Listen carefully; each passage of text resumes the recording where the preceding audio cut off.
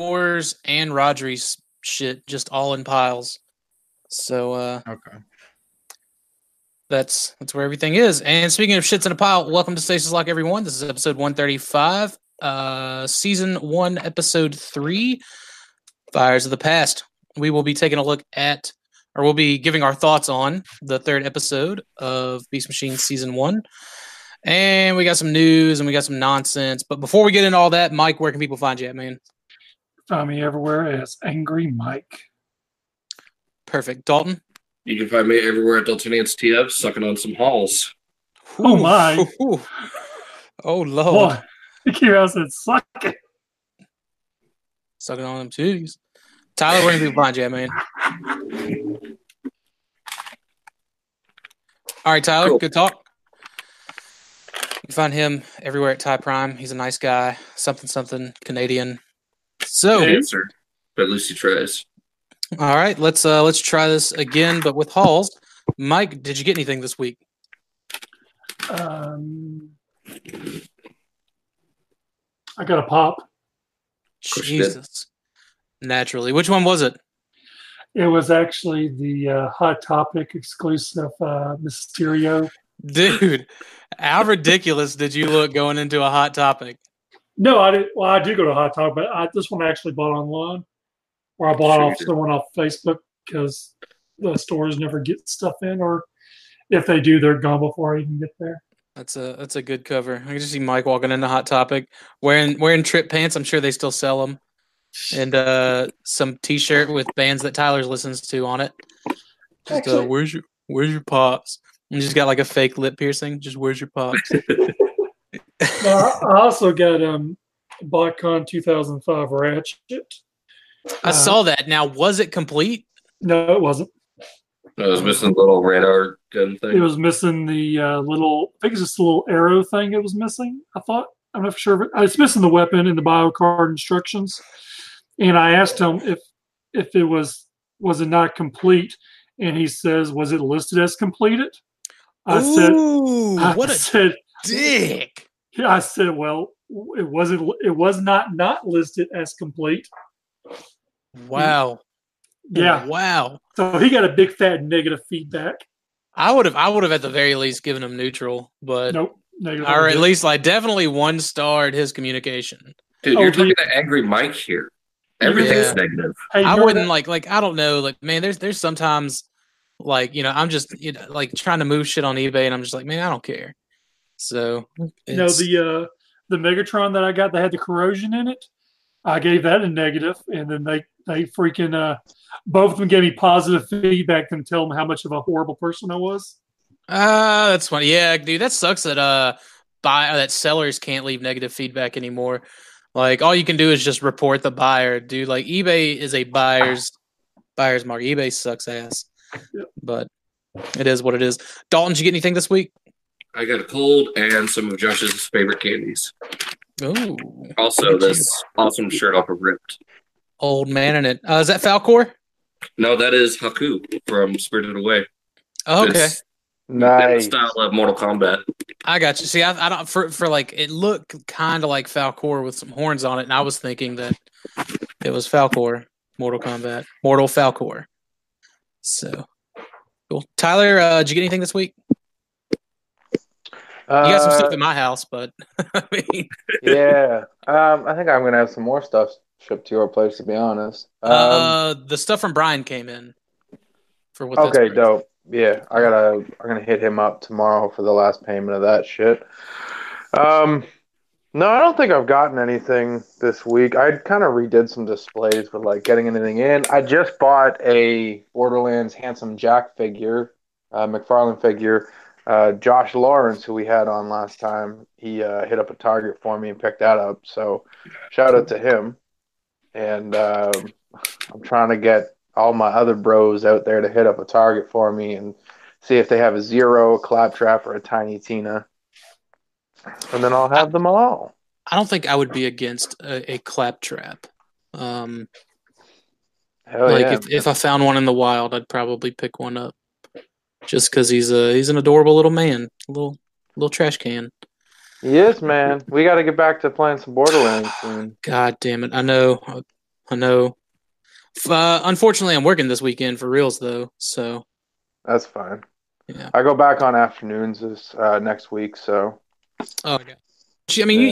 you have like Borderlands 3 to play with Dalton and Deluxe, so Borderlands 2. 3 doesn't come out until September. whatever. But I thought it's I thought fine. you all just started playing. It doesn't matter. Yeah. So I got the final 3 detolfs, and I spent the better part of the last 2 days like moving things around and getting them situated in, and like my floor is uneven. So whenever I got the first one in, it was fine. I got the second one in, and it's like leaning this way ever so slightly, so it's not connected at the top. So I had to get some like cardboard, and I folded it up to put under the feet, so it would be touching the other one at the top and kind of like lined up with it. And then of course I had to do that with the third one that I lined up. So now I've got those 6. I just need to go get a black sheet and order the LEDs. I've got everything that I need to wire them up. And the other side of my room will be finished.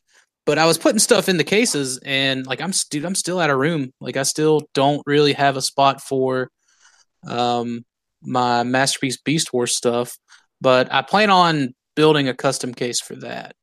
I'm just going to get rid of the TV and entertainment center in there, move my Xbox to another room that already has a TV in it, and do something unique there. I feel. I keep all my like video game figures with my video game stuff. So like around the display, like how you have your Halo figures, it's kind of where I put all my video game stuff. And like some shelves beside it and whatnot. So like It's if you funny. can It's funny you mentioned that. The Halo figures are part of the things that I put in the detolfs. So like really they're all that just took precedence over the Masterpiece Beast Wars. Interesting. Well, like I can't get them to fit. Like those alone would take up like 4 spaces, and I'd want them to be like if they were going to be in detolfs, I'd want them to be in 2 detolfs. I've got a temporary place to display them. It's just not behind glass, so I got to dust them every so often. But like I don't have a place really for those and the Dinobot shrine shelf thing. That I mean, I've got places for them, but it's just definitely not where I want them to be long term. So it's just like after RoboCon, I'm probably going to start pricing out like materials and what I would need to have to do what I want for a custom place. That'll actually be able to accommodate, at least 4 shelves. And anyway, just some other ideas that I've got going for it that I want to do, but that's something we can. Interestingly enough, I think I'm going to go back to bookshelves, like either Billy's or Besta's, and like for some figures, because don't get me wrong, it's nice to have all my Beast Wars behind glass, but it almost doesn't suit them all. You know what I mean? Like it's almost not too high class for them, but it's almost like they're out of their element, so to speak. I don't know. I think that opinion changes whenever you've got like all of them. You know what I mean? Maybe. Like if you've just got a handful, or maybe not all of them, then yeah, I would kind of say so. I guess. Like I don't know. Like me, I feel like they're perfect, kind of where they are. My issue is I just want risers for my non-show stuff. Like the showcast looks great, I think, but the non-show stuff is maybe where it's like, okay, let's try to clean this up a little bit. And that's what I'm saying. Like the original 7 from the first season, and then the 7 from the second season, those all look great behind a detolf. The Beast Wars Neo, the Beast Wars second stuff, great behind a detolf. But like, so I have the comic stuff, like what I call my quote unquote season 1 comic stuff. Noctoro and Razor Beast, etc. Not Noctoro, but yeah, Razor Beast. So you just have like Razor Beast, like little Groot, Cyber Shark, all that kind of stuff. Yeah, my season 1 organic stuff is in one shelf, and that's my comic stuff. And all my other Transmetal stuff is on a different shelf, and so on and so forth. And then I have the stuff like the Armada Predacons and the Beast Machines Dinobots. I still need to pick up the Armada Predacons. That may be something I'll look for in Cincinnati this next weekend. But like, I almost feel like they don't deserve to be behind glass because they're not. You know what I mean? I've got other. See, I would put the yet. I would put the Armada Predacons with the Blintrons, because like I've got the Blintrons and the Black Lio Convoy together, and there's like plenty of room to stick because they're like the Armada Predacons are supposed to be like the four horsemen of Unicron, so I think they go with all that Unicron themed Japanese Beast Wars stuff pretty well. The only one that I would put on a different shelf would be Armada Predacon. I'd stick him with the Beast Wars Uprising stuff, which is essentially a shelf with like 85% customs. It's not even, Yeah. And then like the rest is, I guess, exclusives. But either way, or kind of retcon characters. Yeah, and like that's something else, man. It's like, what do I do with that? Because that's never a shelf that's going to be complete, but it is lore that I enjoy. I just make a bunch of customs, get them out of that glass, and stick something else in that spot. Because that's kind of where I'm like, what do I do? I have two shelves that or two spaces in the Detolfs that I'm just not really like. They're just there to be there, if that makes any sense. But it's a bottom shelf and a second shelf, or a third shelf, I should say.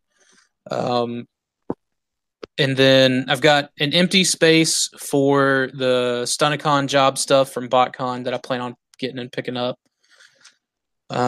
So that's kind of like spoken for, but I don't know if maybe for those two spaces I would just do two other things, something that would fit in that allotted space that wouldn't be too scatterbrained or too out of element with each other, if that makes any sense.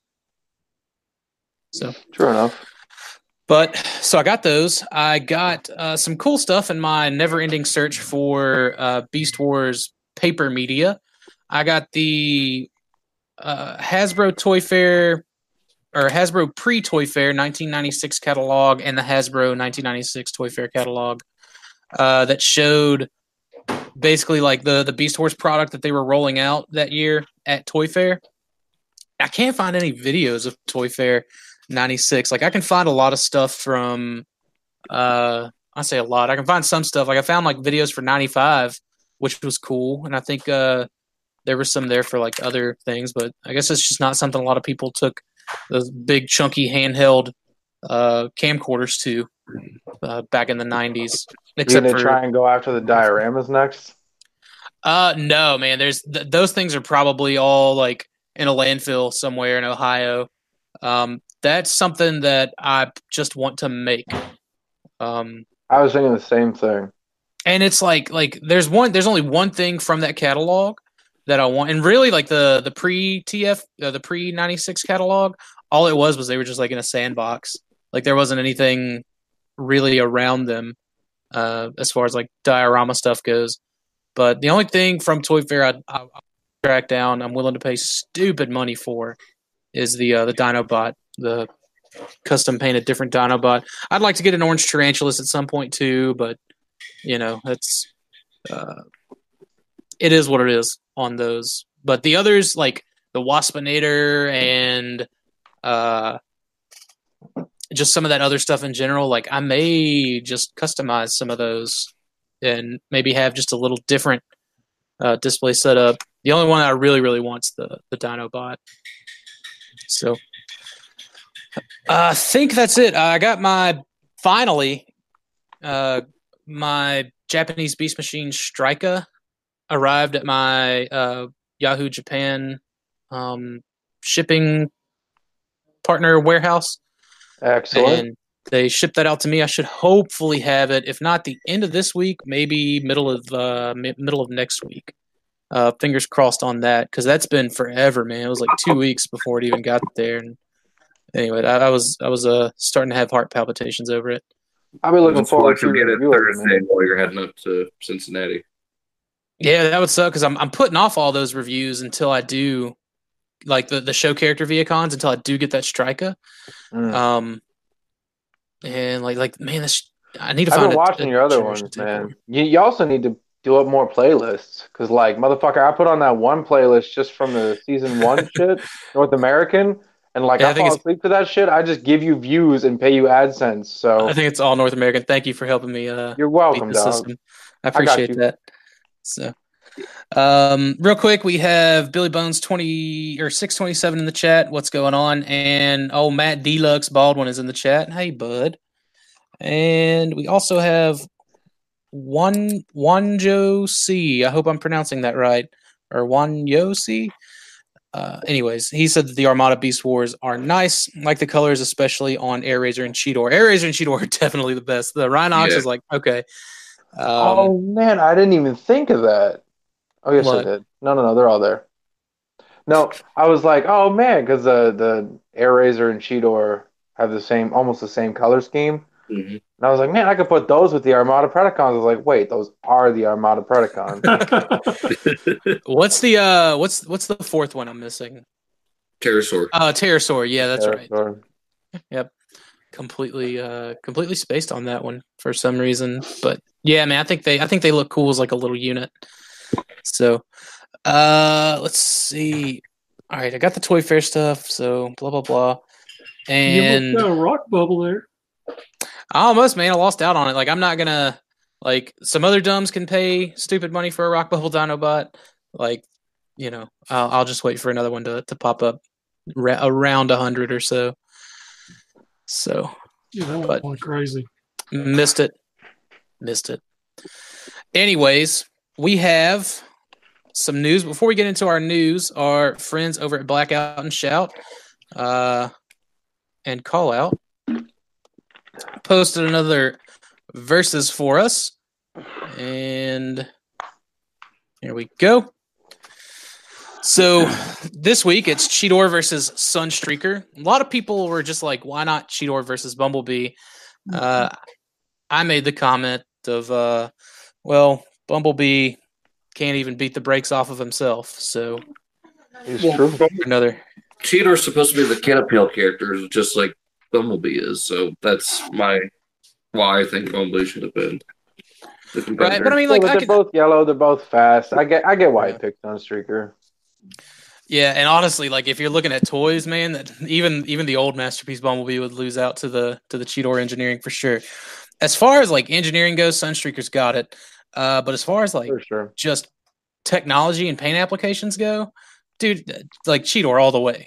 The digital print for the spots is spot on smooth. Like as Oh, far he as said it. yes, yeah, dude. As far as characters go, though, man, like I mean, Cheetor I think takes it again. that's the thing. Like I think Cheetor, like being as brash as he is, would get in a little too over his head. But at the same time, like Sunstreaker's a pretty arrogant dude too. Oh yeah. So I think they would both mess it up for each other, and it would just be like a coin toss at that point. It would just be a stalemate. That's how I'm looking at it. Mike, Tyler, what y'all got on it? Go ahead, Mike. I was kind of in the same boat when I read up on it. I saw why wasn't it Bumblebee, but then I mean I prefer Cheetor over it. I mean I was never really a fan of Sunstreakers at all to begin with. I mean my list of who's who of G1 is very small, and he just didn't make it. I thought he was kind of arrogant sometimes. Somebody, I think Rob Brown posted the picture of IDW Sunstreaker saying I never lose or something like that, and like I think that was maybe during All Hail Megatron, and like after All Hail Megatron, wheelchair for a long time, and so I shared the picture of him being like, and this is Bob when he's just like in his little Charles Xavier chair. So I was That's like, fun. man, maybe IDW Sunstreaker isn't the Sunstreaker you want to roll with on this one. I don't know. I think I'm gonna go. I don't know. I'll be honest. I don't know the character very well, Sunstreaker. I didn't know of his character. My only impression of him was just his classics mold when he was the other Lamborghini or Ferrari or whatever. As far as like character design, I prefer Beast, so it's Beast Wars. As far as like technicalities go, like engineering for between the two masterpiece, I would imagine that Sunstreaker has engineering, but like you said, man, like I think with paint and just overall look, I think Cheetor looks better. But that could also be my Beast Wars biased ass. So I don't know. Well, I'm saying Cheetor, but yeah, and for sure, like Sunstreaker does have its shortcomings, just that the vehicle Transformers masterpiece figures seem to have uh in their robot modes. Like they're gonna have that junky kibble hanging off. right. Where like the Beast Wars stuff, it's like the exact opposite. The Beast mode is what suffers, but the robot mode is flawless. And like that Sunstreaker, you can transform it. Like the big intakes on his back can like fold completely in, and he's got opening doors and an opening hood. You know, all that kind of stuff just built in. Like that's why, from an engineering standpoint, for sure. But from like a which looks best, arguably even in both modes. Like I feel like Sunstreaker's robot mode shortcomings may be worse than Cheetor's cheetah mode shortcomings, but you know, it's not having the figure in hand also kind of plays a part in that. Dalton, dude, when are you gonna defend your boy's honor? Wait, what? Oh my God! You're dropping the ball. Jesus Is Christ! this Okay, Ultra you know Gear what's or sick, not? so- All right, we're gonna move it along. No. Being sick's got nothing to do with it, boy. You've been brain dead for a long time. Let's move on. Jesus. So, anyways, that's from the Blackout and Shout crew. Go check those guys out. Dalton is yet again. Anyways, I already said that Cheater's got this, like, way at the beginning of that whole thing. It's a good cover. Yeah. I'm just Okay. just pay attention. Real quick before we get into the news, Kabar's in the chat. What's up, Kabar? And Chris said he'll be back when new toys come out. That's hilarious. So that's his resignation then, right? Written, signed. No, man, it's just it's his vacation notice. Oh, okay. Yeah. So I'm just saying, if Dalton said that, then that'd be his resignation. So yeah, but Chris was a founding member, and like that was a part of the the buyout was he's always got a spot. he gets to retain that 2%. Correct. Absolutely. So, all right, we do have some news this week. Some like picture heavy news too. I don't think it's quite as heavy as last week, but we've got some painted Black Arachnia images from Transform Element, and again with their pretty cool little diorama thing going on. We still don't have a name, like a third-party name for her, do we? I think we do. I'm not going to look up those names, and I'm not going to abide by those names. So they are forever non-third party. Now, I do have a question. Like, you see the ball joint is painted here? Yeah. I don't and the stem is too. I'm assuming like this has definitely got to be a hand-painted mock-up. But usually the hand-painted stuff, it comes out very close to the factory-painted stuff, especially with third-party. So I don't know if what that's going to be. Like, is it going to be molded in this sort of green, like the whole arm? Like that, it's strange that they painted it, but whatever. It does look pretty good. This I think was like what edged me over the line in and I'll picking them up. Yeah, I'm gonna get her in the rat trap. I wish they'd send me some of those test shots, but whatever. Send me free shit, Transformer Element. Chris said I'll be back when JX arrives. That's fair.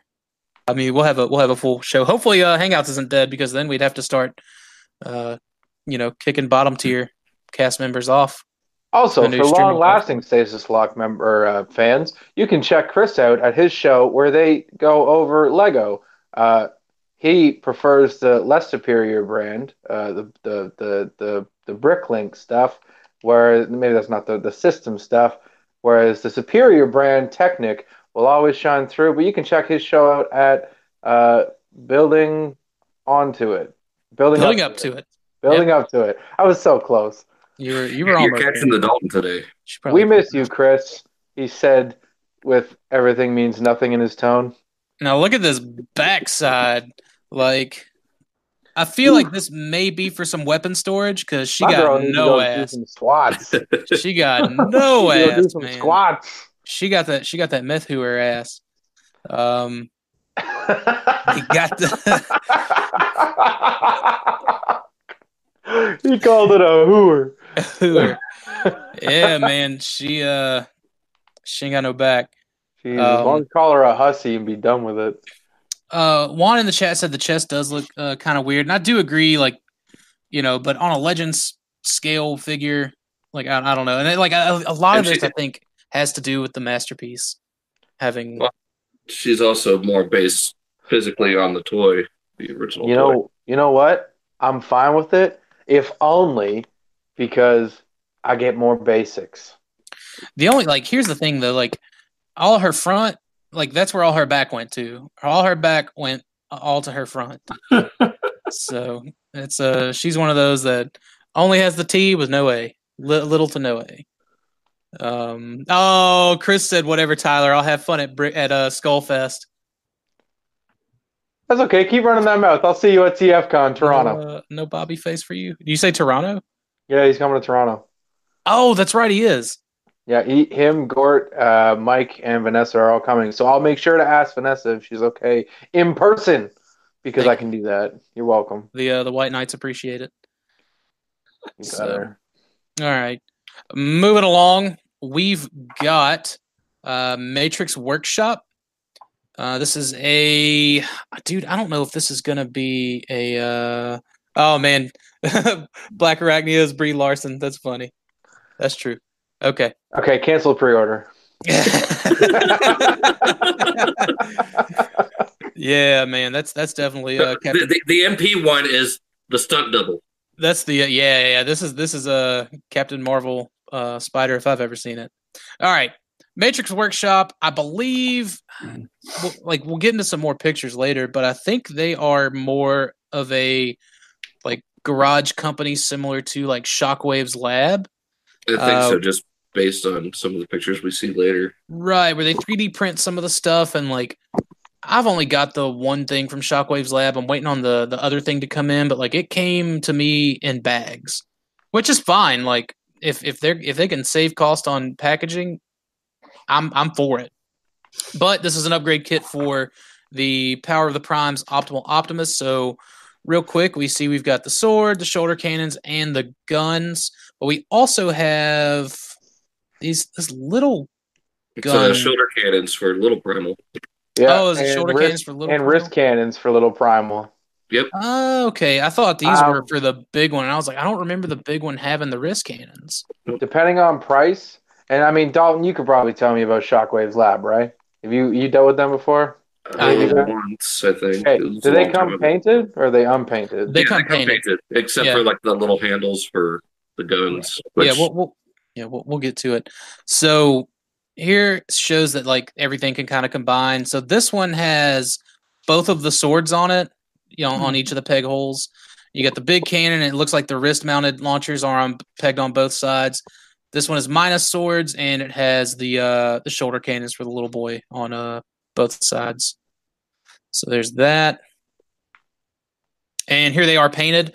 But again, very similar to Shockwave's Lab, the Cheetor and Transmetal Cheetor, straightened out tail axe and the rat trap gun. The handles are white. I don't see an issue with it.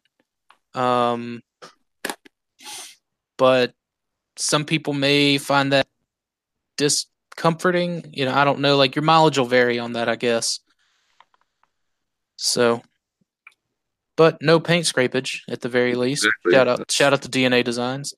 Well, shout out to their throne kit because their regular kit was pretty much perfect. There it is. The sword again. The handle and then this little peg here for storage are unpainted. Here's everything. Oddly enough, so we know that the back peg plugs into the guns, but it's painted, which I think is strange. Probably because when it's on him, it's not pegged in somewhere. I have a question. Is this not the third company to do more just aesthetic upgrades like guns and swords and all that jazz? I know I mean, DNA that's what Designs, third but party used to be. I I'm, mean, let that's me what. get to my point. As far as like guns and weapons and accessories, that's all we've gotten so far, right? Uh, well, From the no. DNA, for this one, for this specifically. Oh, for Optimal Optimus. Yeah. Yeah. Second one, isn't it? It's just been like guns and stuff, and that's like as soon as we got to the end where we started seeing the rest of this, like I also wanted to touch on this, but the the lack of making this decent, like doing That's what I'm something saying. more. That's what I'm saying. That's what's like, you know. Why haven't we found a third party company? We have had third party companies, shout out to Fans Project, third party companies take a fucking turd combiner Bruticus and turn that thing into a piece of art. You know what I'm saying? We've had the same thing with their Superior. I don't know if that was Fans Project or not. The Yeah, Superior upgrade. Project. Mhm. Yeah. So why can't we get a Gorilla for our handicaps Optimus Primal? That was a handicap version of Primal, whatever. Like I said, man, I don't know. Like, needless to say, like I'm out on this because like I've already got the DNA kit. This is one of those deals. Like, I think this is supposed to be pretty cheap.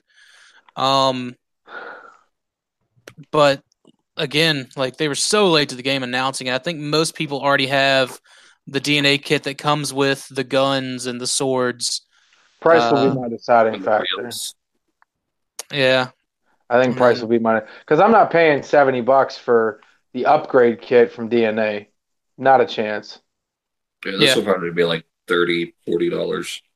right. Well, and the DNA kit was split between two separate deals. It gave you the arm shields, and you got the bigger wings and the wheel for the front mode, and the wheels that would go on the back, so you could get Right, at but least all four. the Throne of the Primes version was the cost of the friggin' figure itself.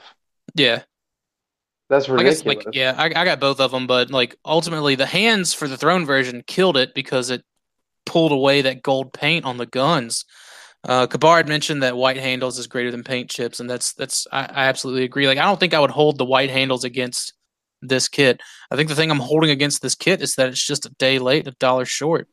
Mhm. Let's see, they've got the stock cannons attached to these cannons, which are pegged in on the back here. And then I like that the little cannons for Primal can attach. I like that everything can It has a attach. place. Yeah, I don't know. Let's see. Okay, yeah, they even got the little wrist mounted guns here. So everything, nothing's gonna be like left off anywhere, which is nice. This looks silly, with the top of the guns. Yeah, that is a little goofy. The orange, I think, is at least like this orange is a good match, but this orange is kind of dark. Yeah, maybe that could be. Yeah, could very well be the lighting for sure. I like it that it has the little extra accessories for the little Prime. That's the only reason I would maybe pick it up, depending on price. Chris, I got all the other stuff already. I was gonna say, Chris, you ain't getting the hands for the orange one. They were nice. Here they are, just obviously unpainted, 3D printed stuff, but it shows kind of in contrast to the painted stuff, like what all exactly is new. I gotta say, I do like that baby Primal with the handguns and the shoulder cannons and the swords. I think that looks really slick. What's funny is like they've completely removed his backpack too, or like the piece. Like, I mean, they know it's an issue. Just make the freaking monkey. Or even turn it into like a little rocket car or something. I'm okay with that. I'm okay with a BotCon 06 homage. Like, I feel like that's also fair. One of those two things, just something that isn't a block. But I mean, even if they need to reutilize this piece, this chess piece, which that's something else, man. Like, just give me a whole new thing that slots on and transforms into something else.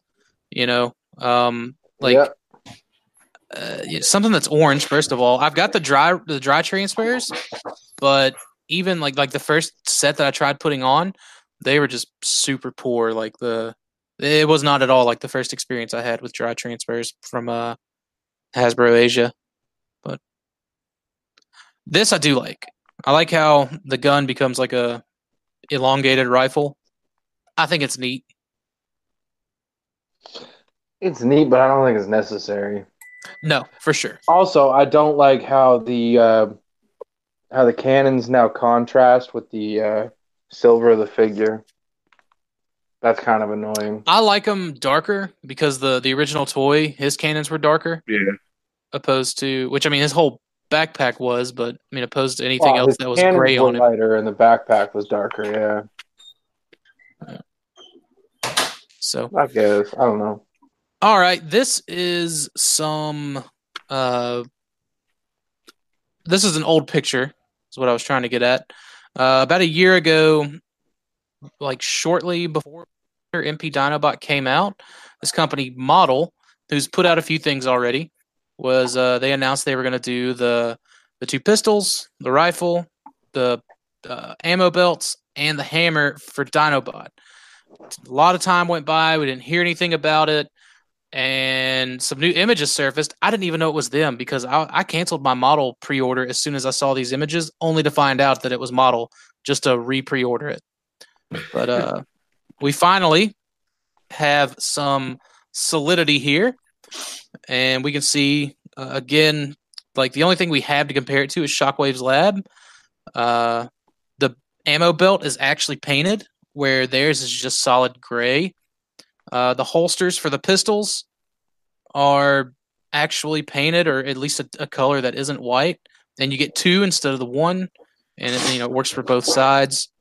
The rifle, I can't hate on the Shockwave's lab rifle. I think it's decent enough, but we get a hammer finally. For those of us who rather enjoy Code of Hero, we finally get the hammer here. The only thing I don't like is that this metallic, like silver rock. Yeah, they should have gone with like a pearl or something. I mean, even like What? white or gray. Or matte. Pearlescent, kind of like a. No, it shouldn't Leave be it shiny at at all. for It's a rock. fucking rock. Chris said they have almost as many Dinobot stands as me. I think that's actually the Shockwave's lab Dinobot stand. They had put a couple of those out. So there we go. Man, that's sharp. I think it's a rock. I don't think it should be painted any sort of metallic or pearl. I think it should be a matte rock color. I agree. That's my one complaint. My single complaint is the color of that.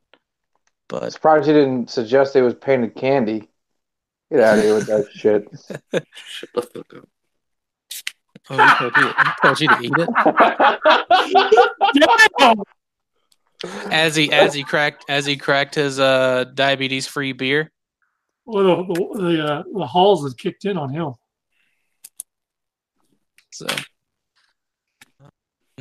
Kabar said a little dry brush would fix it, and that's true. But look at this ammo belt, man. This ammo belt is amazing. I'll be back in 2 seconds, guys. Little bitty paint apps on the bullets here. That's holding them in. Oh, yeah. Yeah. And of course the pistols look nice. And again, here's our shiny rock for no good reason. And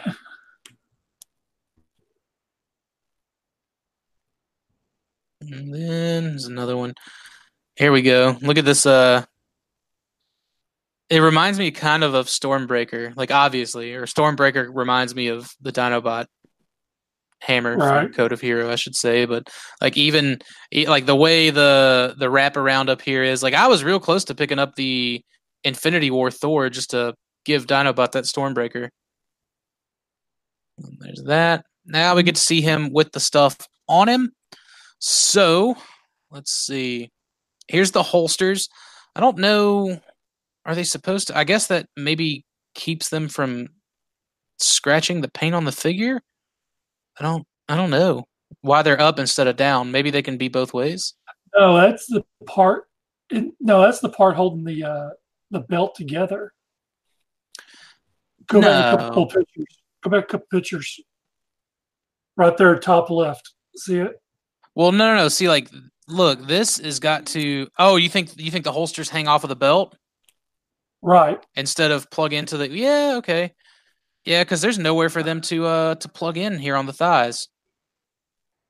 I And got of you. course, I'm shooting from the hip. I don't even have this figure. No, like that makes sense as to why there's so many holes in the belt. You know, Right. you got the different holes there. Okay. Yeah, man, look at you go.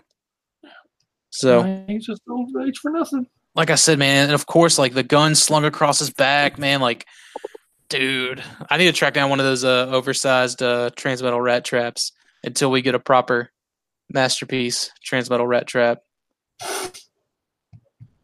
That looks killer.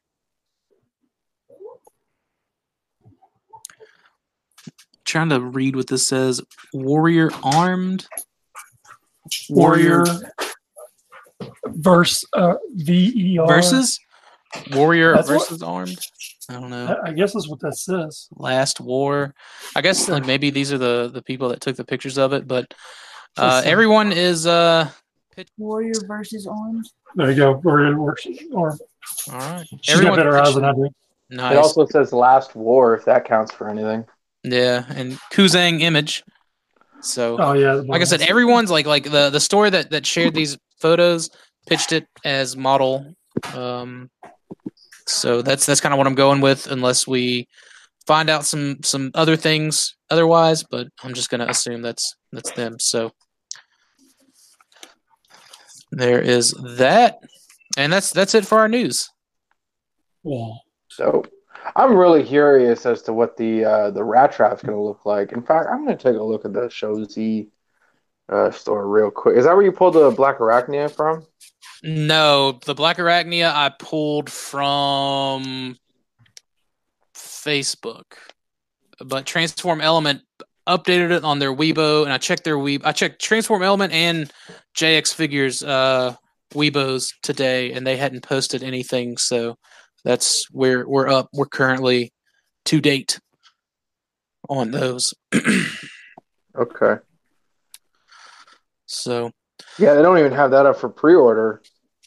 The Black Arachnia is up for pre-order. Right, yeah, I'm sure we'll see the rat trap after that kind of goes through. I hope so, man. That's where the money is for me. Because that was my first Beast Wars Beast Wars toy. So like that has. What's Black Arachnia? No, Rat Trap. Oh, Rat Trap. I got you. Yeah, that was my first Beast Wars toy. So like any Rat Trap toy, I'm gonna buy immediately. I still gotta track down the Takara one. I don't. Which Takara? Either or, probably both. Like original or No, Legends? No. The Legends. Okay, I got you. Yeah, the Thrilling 30 one. Yep. Okay. Maybe I should track down the Takara original. Is there any difference to it? For like Legends or No, the Takara original. Well, vintage, yeah. there was one. The one that came out first was the same as the Hasbro Kenner, and then the green sticker one actually had the red eyes and the painted head. So, yeah, in like 6 months, whenever we get around to his beast banging, we'll take a closer look at those differences. Maybe we should save his beast bang until the third party one comes out, or even the masterpiece, because it may be announced by then. Maybe, dude. If that's just how it falls, everything's kind of fucking perfect. I hope so, at the very least. But Cool. We should all have watched Beast Machines episode 3 at some point throughout the week. I did. And an hour ago. Should have taken some notes. That's fine. I watched it this morning. Or I watched it this afternoon. I watched it at work. So, Dalton. That's his way of telling you he doesn't do his job. Oh, no, I was doing my job. My job is just kind of hanging out. So episode summary real quick was who are you? And that's it for the episode summary. Dalton, what's your notes?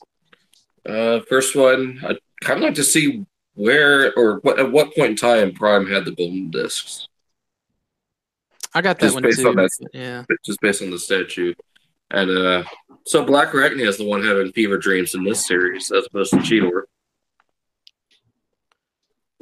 Oh, you're talking about when she was in robot mode, having the visions. Yeah, adds to the whole witch thing, I think, pretty well. How does Megatron not know about his own body? Like how he asks what's going on with the status on his, curing his beast mode, and then he transforms. Oh, I thought you got rid of it. You I'm like, dude, how the fuck do you not know about this shit? I mean, do you just? I mean, when you're a fucking boss, you delegate that shit. Ask Chris. Yeah, that's why you hire a little science drone. You're like, hey, shit's wrong with me. Figured like that's like you feel sick, you go to the doctor, right? Like you don't know if it's a cold or if it's the flu. Yeah, usually you get to see or get informed about it, or you get put under. Maybe he's fucking blind. That's why he's got the face mask. Don't judge. You saying just because he's a little ill, they should just put him down? Fucking able. Man. Wow, he rage quit. I'm still here. Oh. No, I was talking about Brian. Oh. We got a lot of Primal Rage in this episode. He is pissed. Yeah, that was one of my notes too, man. Like Primal really needs to relax.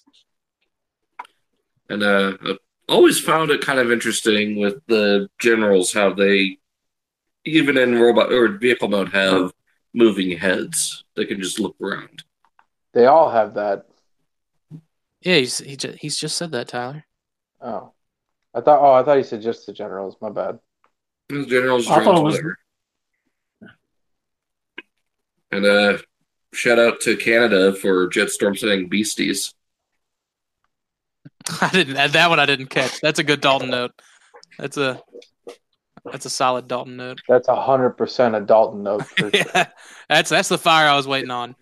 And it's I can see it with the drones, but I don't understand how the generals did not see Rat Trap right in front of them, even though he was in beast mode. That just didn't make any sense. He wasn't really right in front of them, though. He was. Well, they didn't even hear him either. He was quiet. He was Quiet He as a mouse. said, "I surrender" right there quiet too. as a mouse. Yeah, but he was kind of like saying it like under his breath, sort of. Yeah, and Jetstorm strikes me as the talk and everyone kind of guy. Yeah. Well, yeah, because he's Vegeta. That's no. fair. I don't Maybe. think it is. Well, I mean, dude, Jetstorm Yes. talks all the trash, so I could see that. Well, no, he's voiced by the same actor, isn't he? That's Brian no. No. Oh, I'm thinking Chris Sabat. I don't know. Maybe it was the Vegeta no one cares to remember. Probably like the That's a Ocean Dalton Diver. note. Yeah, that's a super Dalton note. That's fifth tier Dalton note. Shut the fuck up! You know you love him. That's Super Dude, that's- Saiyan 3. Vegeta Nobody never says obtained something about him. That's- Dalton note. Dalton, that's why I want you. That's why I always have you go first. You got anything else, Dalton? Okay. That's it. All right. So I'll go ahead and go. This show keeps looking more and more like Reboot. 10 seconds in, Really? fuck G1. Yeah, with like all the just the dark kind of like cityscapes. It reminds me very much of whatever that city was called in Reboot Reboot. season 3, Mainframe. Yeah, it was called the Mainframe, wasn't it? Yeah, that only happened in, I think it was the second or third season after Bob was taken to the web. Yes, maybe, perhaps. Yeah, because the first season was I mean, like you bright see and like just colorful. the cityscapes, yeah, and then like the drones moving, and like not necessarily from a like dark or light kind of aspect, but just from like Mm. the way things looked, shapes. It just reminded me more and more of Reboot. The design. 10 seconds in, fuck G1. They blew that statue of Prime straight to hell. And also, Optimus Prime was most well known for holding the oversized golden discs. I also wanted to point out that for the like the archives where they were trying to kind of go and get stuff from, those doors just had several golden discs like on them, like painted on them. Just laden in golden discs. Yeah, like I mean, there wasn't just the one. Dinobot died for nothing. I don't know. I like the Oh my god, that makes it so much worse when you put it like that. yeah, no man. But like in theory though, that means like there would be like maybe that's just how they kept track of their history was through these just golden discs, and like that was the one that had, you know, alien stuff and human stuff on it, because humans, I don't know, stretching. The transitions, I liked that they were like very comic panel like transitions. Like I did enjoy that quite a was bit. nice. Yep. Like when Jetstorm's chasing Black Arachnia and it just cuts to that one panel in the corner with Black Arachnia still running, but Jetstorm's talking now. Right, and even at the beginning where Primal is kind of like between fighting and on the run, you kind of get that split there. I thought that was pretty cool. Right. So the whatever happened to just terrorize?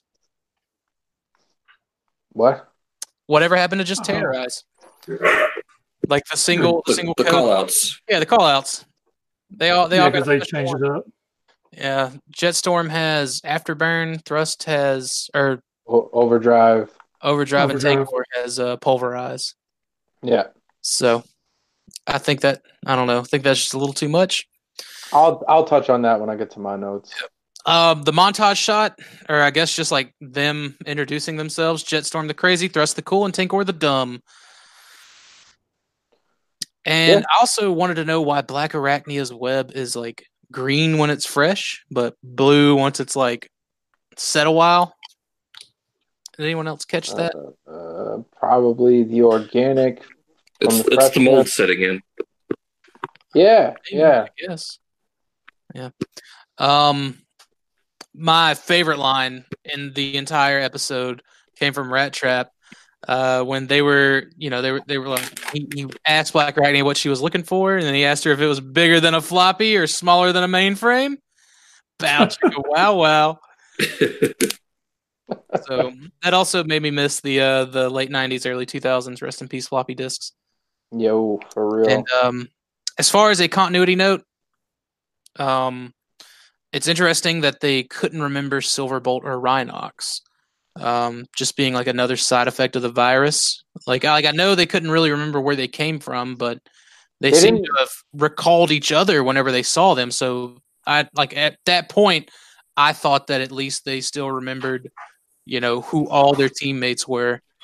So to that, I think, to that point, I think that the only reason they recognized each other is because of visual recognition. I don't think their memory, aside from, if they hadn't met each other, I don't think Primal would have remembered Cheetor or Black Arachnia or Rat Trap. I think seeing them and having their memory jogged like that in person was probably the deciding factor. Right. And it kind of, because Black Arachnia just saw the images from that little shuttle from the Ark that they arrived on.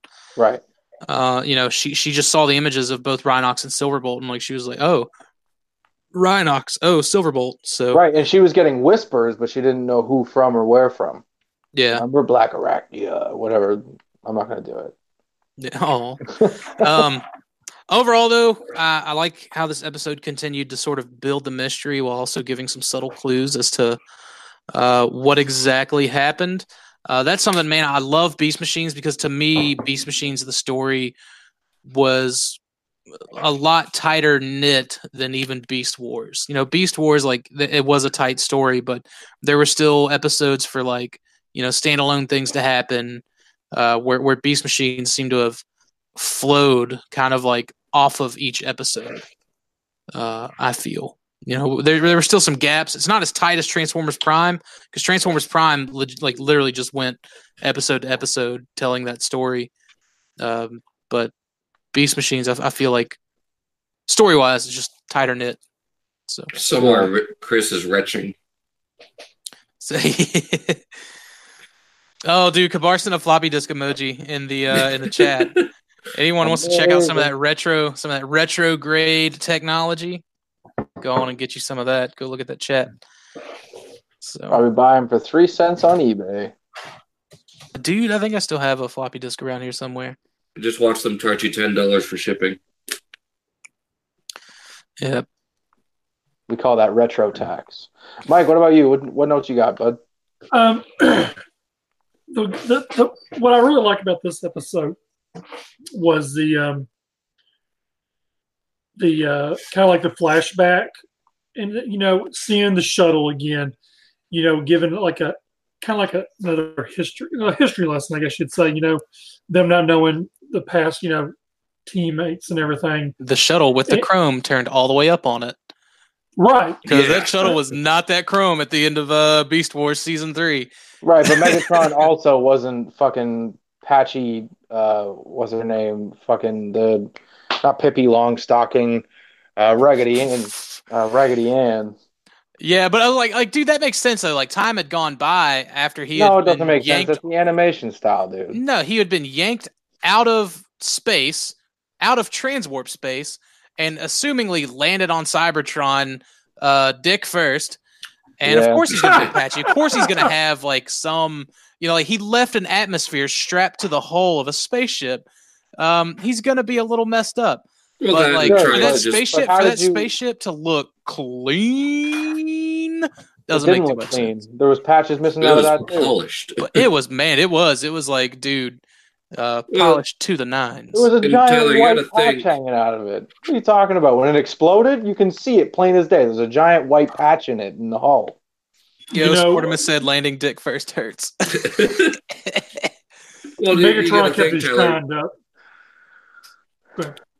You gotta understand, Tyler. Megatron's been trying to purge his body of this beast mode. He's been trying to do anything he can to get rid of it.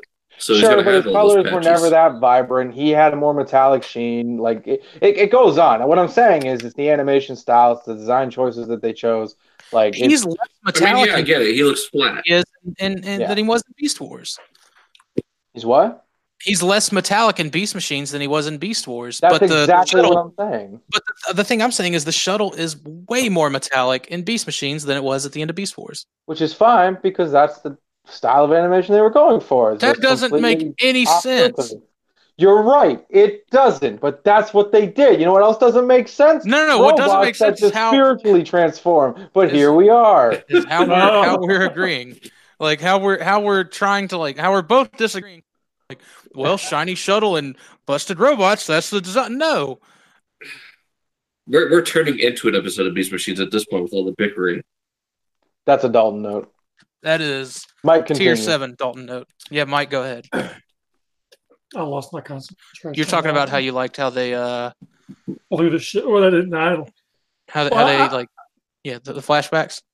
The flashbacks. That's what I like about it, because we see it throughout the season, I believe, and we saw it in Beast Wars. I always liked the little nods to flashbacks and stuff of that nature. Another thing that happened in this episode, which would go back to my notes from episode 1, was in episode 1, I had said how all of them, Cheetor and Black Arachne and Rat Trap were handling all of the Viacons and everything going on in that fight.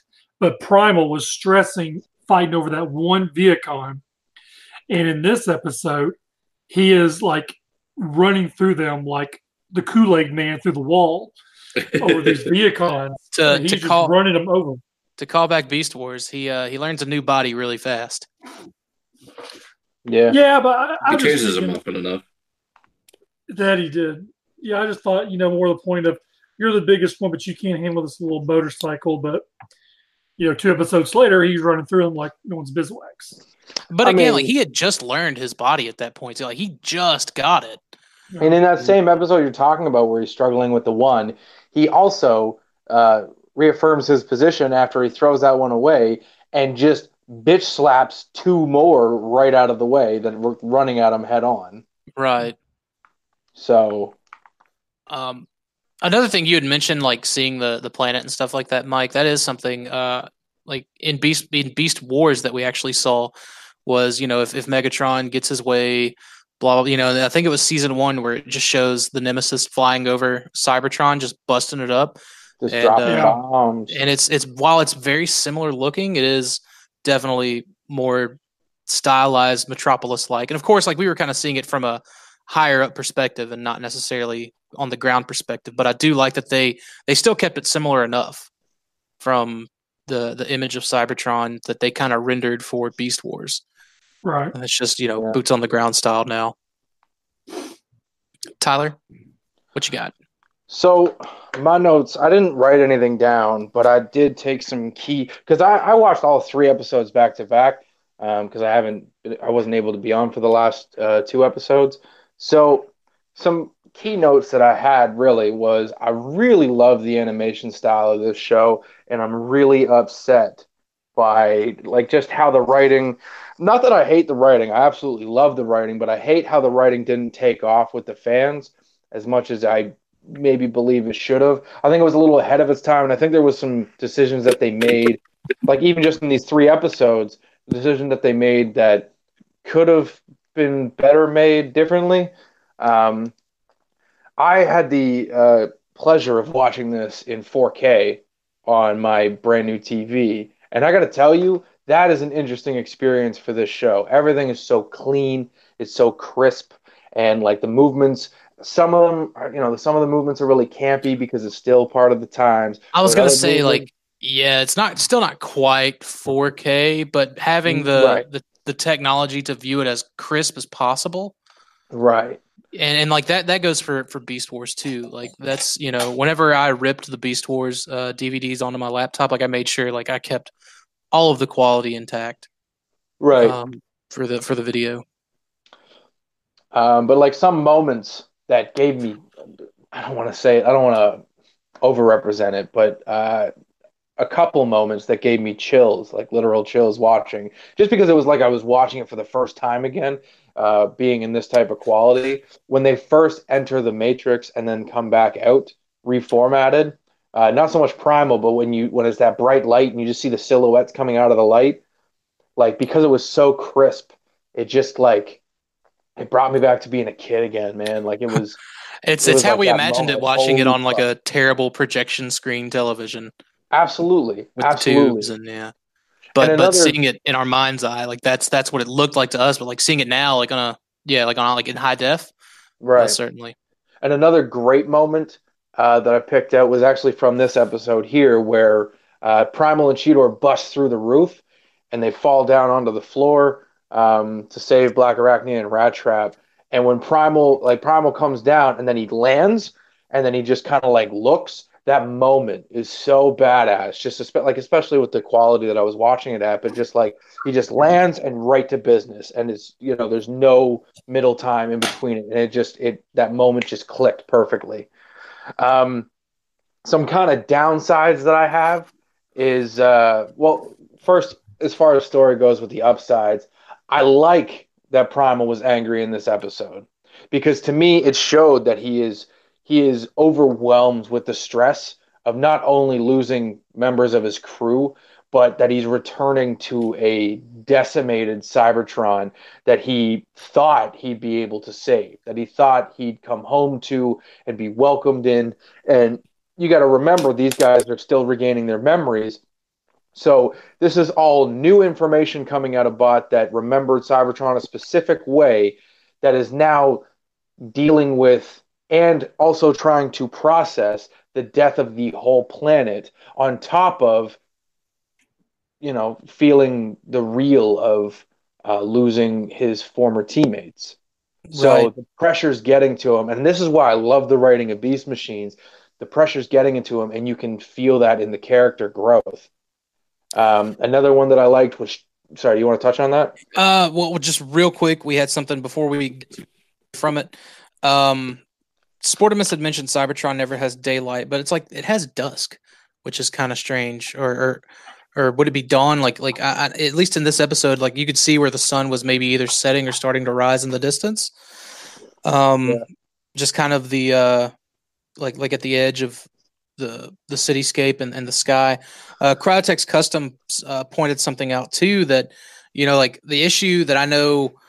Something I'd brought up, I think either season 1 or episode 1 or episode 2 of Beast Machines was like it's always nighttime, but even in that Beast Wars episode in Cheetor's dream, like Cybertron was still dark, so it may just like not be orbiting a sun, or a star or whatever.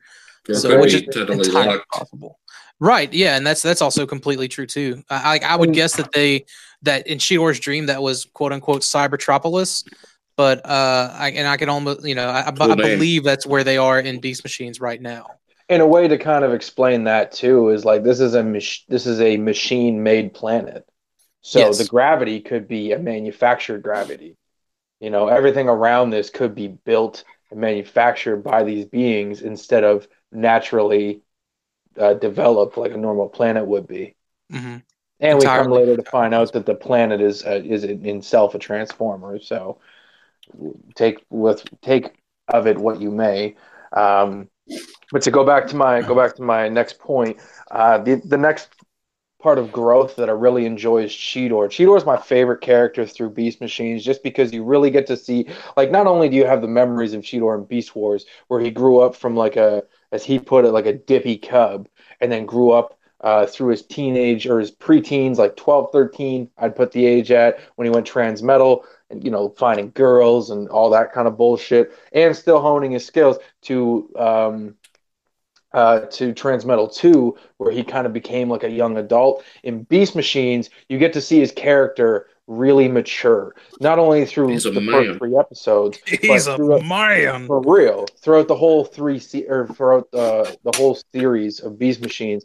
And I'm really enjoying seeing Cheetor's character develop more and more and just kind of move towards a seasoned veteran of war instead of mainstaying as the childish type of character that he was. Right. Like in Beast Wars, like it was all varying degrees of not necessarily childishness, but like you said, adolescents, young teens, and Yeah. then young adult, late teens, and now like he's just not making all those rash childlike decisions anymore. Instead, he's hanging back, playing things smart, and looking at things with a more well seasoned eye, um, 100%. for sure. So the two parts that I don't like about Beast Machines, which is kind of ironic, is the other two characters I have a huge problem with. So Rat Trap, right off the get-go, I'm not even like it's not even spoiling anything. Right off the get-go, because he can't transform, you're seeing Rat Trap, who is a master or a skilled pilot or something, a master marksman and a demolitions expert, or a stealth fighter, a master marksman and a demolitions expert, becomes such a And number one spy coward. guy. Yeah, becomes such a coward because he can't transform, and then Black Arachne is hurling insults at him, and he takes them personally, and he leaves, and then now he's got to go rescue her. But like you're seeing those cowardice traits from Rat Trap, and I Well, I feel really like hated that throughout the I series. feel like like just to kind of touch on those aspects of him, especially the whole like cowardice that you were kind of mentioning. Like he's like spies typically don't operate out in the open, and like that's the only way they can get business handled is by being out in the open. True, but Um, spies are also not so emotionally wounded so True, easily. but like let's touch on the emotionally wounded part. This is all still pretty fresh to them. Like this is what you would think a fresh trauma would be. Like they have not had any time to relax since Beast Wars, and then however long they were on Cybertron after the virus that Megatron had let loose and reverted them back into their organic bodies. All they knew was fear and hiding. So from That's true. Beast Wars, then losing their memories, and then fear and hiding, like there's no time to take a breath and like really just be like, okay, like where's my center? How do I you know Right. be me essentially? Okay. That's how I look at it. A lot of That's an people I don't think viewed that aspect. Yeah, no, that's an interesting perspective. I'd never thought of it like that because I always remember Rat Trap being he had the quick wit, and he never took insults personally. He always brushed them off in Beast Wars. But because of the memory glitch, I didn't even take that into consideration because I've always taken Rat Trap sort of for granted as a character, being that he's so maybe not well rounded, but he's so what I mean. He's got very thick skin, and I Right. didn't ever see him become so cowardly in the first three seasons of Beast Wars that it was kind of, I guess, Jarring. way too different. He And also I had guess that would a really good support system in Beast Wars between just his teammates. He had Rhinox, Primal, yeah, his Dinobot. best He had friend. Cheetor Yeah, looking up to him. Um, like there was just a lot, but like Cryotex Customs even mentioned like he was in the Beast Wars and he saw, you know, warriors like Dinobot like just die. Soldiers. And he mentioned like a demigod like Tigerhawk didn't survive it either. He's just like, imagine just how hopeless he feels. That's true. So he's got PTSD. Basically, like that's I don't know if I would Cryotex call it Custom that, and though. Sportimus. I would, man. Like But you got to think like, that they don't remember. correct, they don't remember, but what they do remember is fear and running. Like they lost their memories, true, but like they still remember that, you know, just essentially being scared at every turn. Because like that first episode of Beast Machines, that was straight fear. Like they didn't know what to do other than run away and try their level best just to get out of the way. 100%. Okay, that makes. And you know what? I think that kind of sums up what I was going to say about Black Arachnia and kind of explains that to me, because I didn't really like Black Arachnia's character up until this point too. But I never put them in the same shoes as I did Primal and Cheetor. Right. Well, see, like that's crazy. the thing. Like I view like obviously everyone handles, you know, post traumatic stress differently, and like for him, he nutted up. You know, Rat Trap and like Primal, it made him angry, so angry. You know, just like, well, it's survivor's guilt, right? Yeah. Oh my God, man! There's levels to this fucking. There show. are, dude. There are like it is like, man, like people look at it and like, I don't like what they did with my Beast Wars characters, but like really and truly, they like evolved. Like they really showed that they are more than just robots meant to do war. So, you got anything else, Tyler? The only other moment that just came back to me was the moment where you see the line of Tankors all transform one after another, and it kind of goes down the line. That moment really sticks out to me too, especially on the 4K TV, because like it was so smooth and perfect, and it was like they were just gearing up for war, you know, and like that moment was so perfect. Means we all need to buy 99 Viacons, like 99 of each, and just have the one general. So much like forget that 3 rule. I'm just gonna get 99. One thing I really like out of this episode is just when the generals are coming, you see the lights going down on the tarmac along with the music.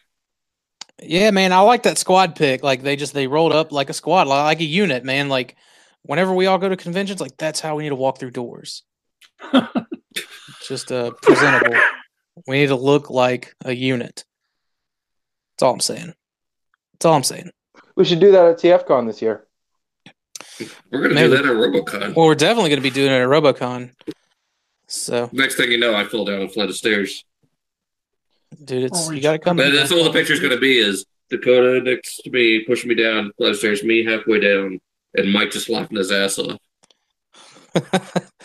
That's the squad entrance. And Joe turning his head, just swirling in another direction.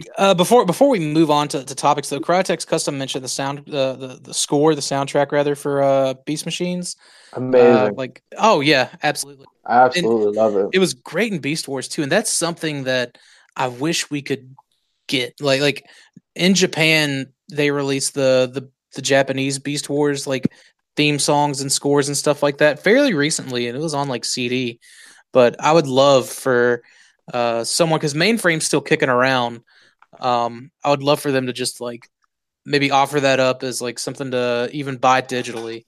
Man, I don't even want to talk about Mainframe right now. Did you see what they do with the reboot? I haven't watched it yet.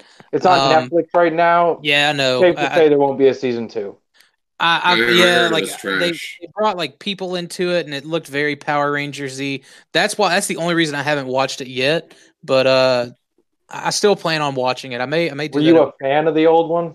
Yeah, dude, I loved it. Like, okay, perfect. Yeah, don't watch this one then. No, man, apparently I've got to. There's a character in it that just makes fun of the old fans. Is like basement dwelling, lives with your mom, Cheetos eating pieces of shit. Okay. Thank you for describing my life. Oh, perfect for you then. Never mind. Yeah. What's the name of the show? Reboot. I'll check that out. So, anyways, man, I'd love to not only like Beast Machines, but Beast Wars, like specifically the Coming of the Fusors episode with like that kind of Western music. Like Yeah. I would love to just have that. Just like that would be my ringtone. For real. See, I want the one where Ravage transforms into cassette mode. Just that guitar shredding. Oh, just straight finger taps for days. Yeah. I mean, I think it's the same that they use for Black Ragnar every now and then too. Dakota, aren't you a guitarist? But that, yeah, I am actually.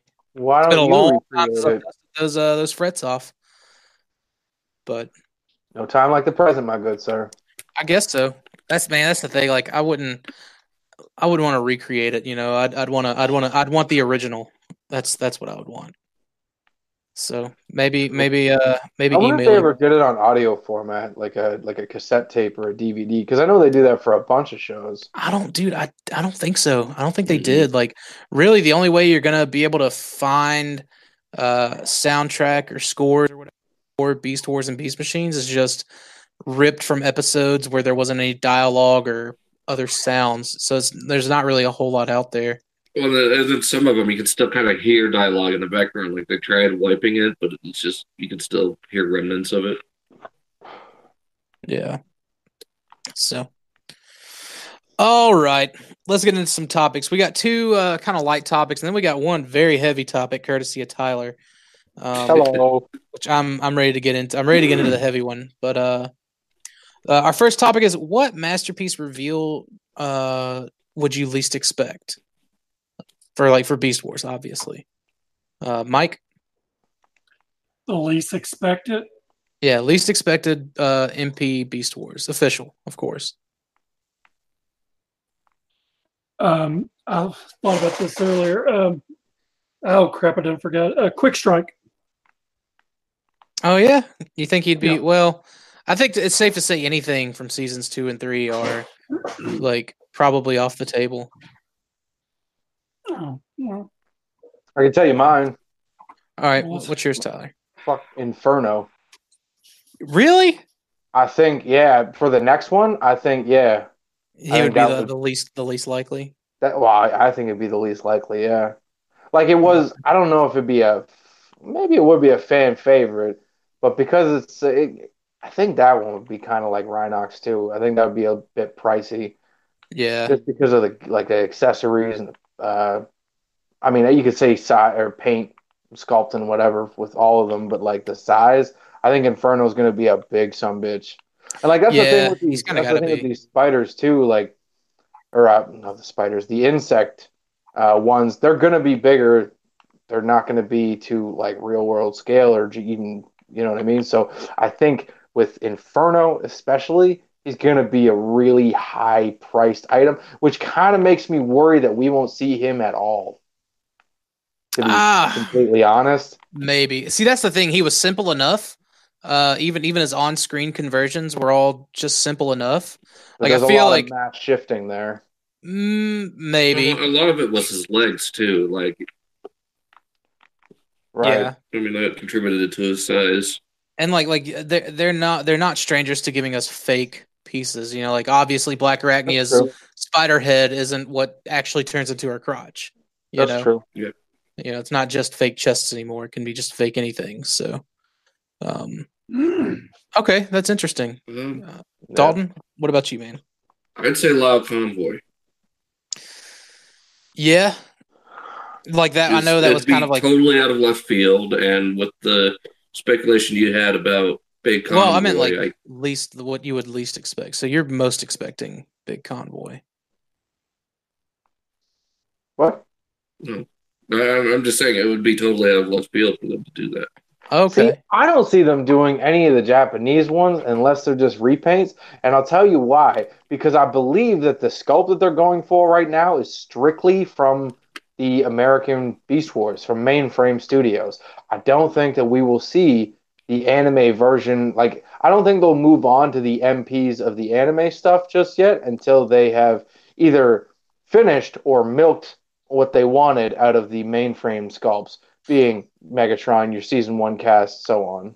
Yeah, I would say that's why it would be least expected. Like I was gonna say, yeah, because they're not gonna make Loud Convoy smooth like the these kind of CG rendered ones are. Like I feel like he's gonna have like sculpted hair and texture and stuff like that. Right. That's why like, yeah, I mean I can definitely see why like, it would be crazy if that rumor was true and it was indeed Lyle Convoy and not Tigatron. But that kind of brings me to the one that I would least expect would be Airazor. I feel like she would be the last one. Mm. All The things last one, considered, really? yeah, I honestly think that like, like I feel like it would be a toss up, really, like a 3-way tie between her, Inferno, and Rhinox.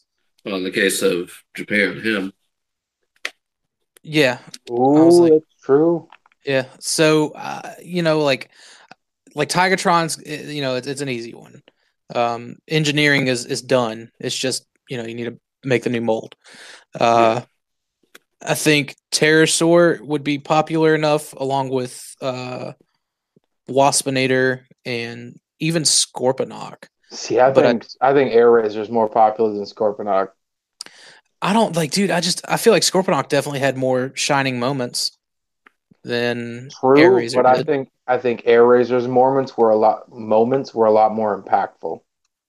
That's fair. Being with her death with Tigatron, with the whole introduction of the spark and the history behind that. Like I think, like in the show for sure, Scorponok had some telling moments, but as far as like Transformers history goes, Airazor's a for sure shoe-in. And I don't really want to say like because I don't think North America would have a say in what Takara does. So I was gonna say like because of the female aspect, being a strong female character, but like if I don't know if that would even play a part at this point because it was male in Japan, right? So yeah. Well, I think they even had like sort of a companionship in the Japanese dub. It was definitely like of course they couldn't do away with the actual physical like things that the two of them like did and share, like between like holding hands and like all the other stuff. But I think that like they were viewed to be like very close friends, like your cousin's roommate that he brings to Thanksgiving dinner. You know what I mean? Like that. Nice. I think they were close like Or that. I think Batman that and was kind Robin. of how they were sort of portrayed. Yeah. fair enough. I think someone could correct me. But Kabar even said least likely would probably be Airazor. He also brought up a good point on Inferno. They wouldn't really have to reinvent the wheel on his engineering, which I don't feel like they've done that too much with the Beast Wars masterpiece. Like Megatron, they like all of them very similar to their originals. Except it for helps when the legs become Dinobot. legs and the arms become arms. True. Definitely true. And then the fact that they both have bug legs hanging off of them. And see with Inferno, I think that would be different because quite literally his legs became his legs and his arms became his arms, and that's not correct. And Right. But like the thing like I can see at the very least is the arms and like at least the legs tucked up somewhere, and then those ant legs will tuck in robot mode or fold away or do whatever they got to do. But I don't think it's necessarily too far off from how it would go down. Like just looking at the original toy, it's very straightforward.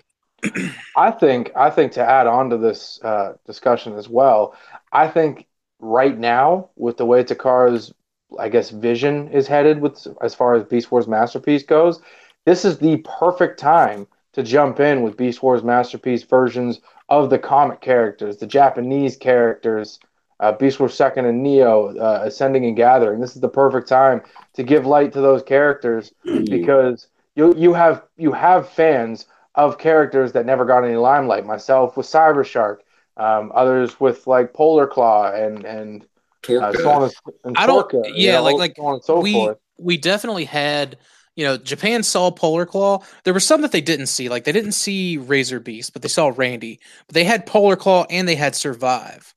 Right. I'm 100% down for the Japanese Beast Wars characters getting the MP treatment. I would love it. I would have to literally sell off everything that's non-beast. So that way, like one side of my room would be completely vintage and the other side of my room would be straight masterpiece. Right. But I hesitate on that because you look at what they're doing with the G1 stuff. They have stayed strictly to the quote unquote shared cartoons, like the 84 through 86 stuff. And the only Japanese one they did was Star Saber because it was a fan vote. Takara or third party? Takara. Oh, I'm talking about third party. Oh man, third party. I think third party. This is the time for third party to do either maybe not even Japanese, but like comic characters that didn't see any light of day in any show. Like I'm saying, Cybershark, K9. Yeah.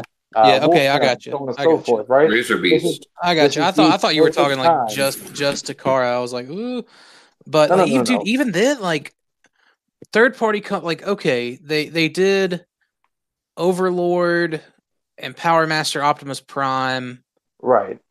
And like I'm trying to think of any other like genuine Japanese stuff that they're doing. Rated Masterpiece. Yep. Really? Okay, so that's new. Yeah, and like I know Fans Project is doing that, and I think to be fair, I think an argument could be made that thing is going to sell not because it's Raiden, but because it's Zeta. I think Zeta's name it's Zeta and its streams. Well, and like the original Raiden is apparently so hard to find. Like I think even the knockoffs are crazy, but. Man, like, dude, I'm out. Like at third party, unless they're Transmetal 2s and Transmetals to go with my Masterpiece stuff, I don't want that organic. I don't want unless they can copy that aesthetic one for one, and it's not like sculpted fur. Which, like, don't get me wrong, I love the sculpted fur and scales and stuff like that for like generation stuff. And Dinobot and Megatron actually had the sculpted scales in, and like that's cool, that's all well and good, but if they're going with sculpted fur for the Japanese stuff, like I wouldn't mind if Takara did it, but I don't know how much I would be into that from a third party company. Right now I want their focus to be on Masterpiece, Transmetal, and Transmetal 2.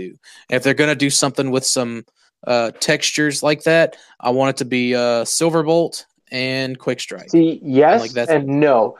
Because for me, all the characters that we didn't see, like that's good for show characters, right? Mm-hmm. But for all the characters that didn't make it into a show, you mean to tell me that you wouldn't be happy with a third-party Transmetal 2 Ramulus? Of course. Right. And even if it wasn't in the, like, our Masterpiece aesthetic? Yeah, and see, like that's another thing. That, like, I'm talking about characters that didn't make it into the show. Right. All the show characters are exempt. Right, but it's like I would have to see how they would go about it creatively. I would have to see what aesthetic they would take for that, because like there's nothing. I mean, they can essentially go buck wild with it because there was nothing to base those off of. Right.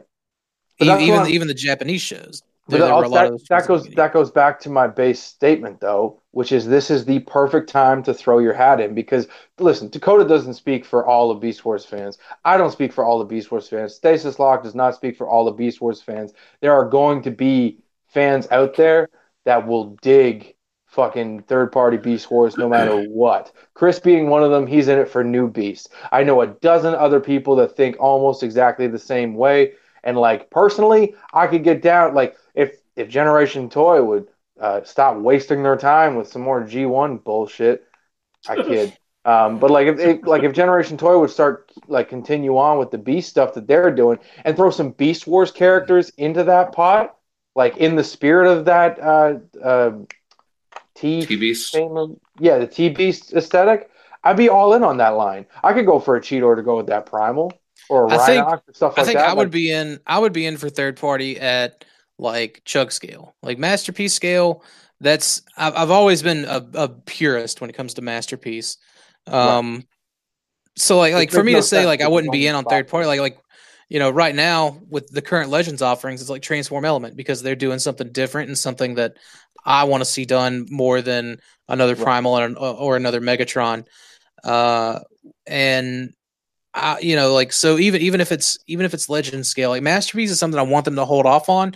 Like I'm looking at the G1 crowd who has bought up their third party Masterpiece and sold it 6 months later whenever a new one was announced or a new one was released from the official channel. And I'm just like, I'm about throwing my money away like that because they're gonna lose some value, or B, like recycling the collection. Like I want to get something and have it as long term as possible.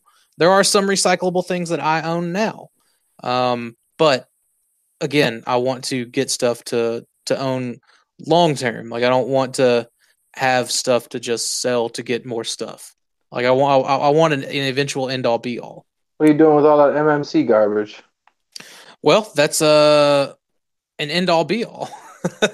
There's I have gotten rid of, like, Dalton I think just bought 2 of them, but like the end all be all is going to feature the DJD, and it's going to have the How record. much and what do I need to update his nickname to?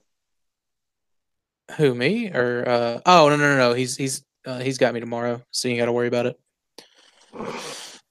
So I got you, Dalton. Tonight if I'm lucky. Protected. Oh, even I may get surprised. So, Don't expect it though. I'm not. Alvic's going to say he paid you. Cryotex Custom says even pre-Beast form Beast Wars characters he'd like to see from third-party stuff.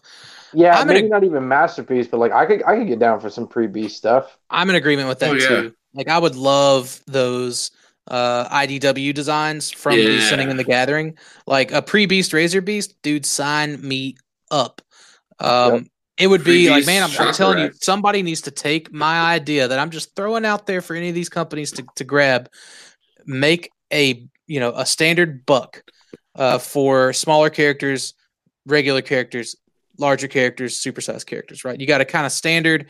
Maybe for the bigger ones, you give them a different sort of, maybe 2 or 3 different like transformation schemes, right?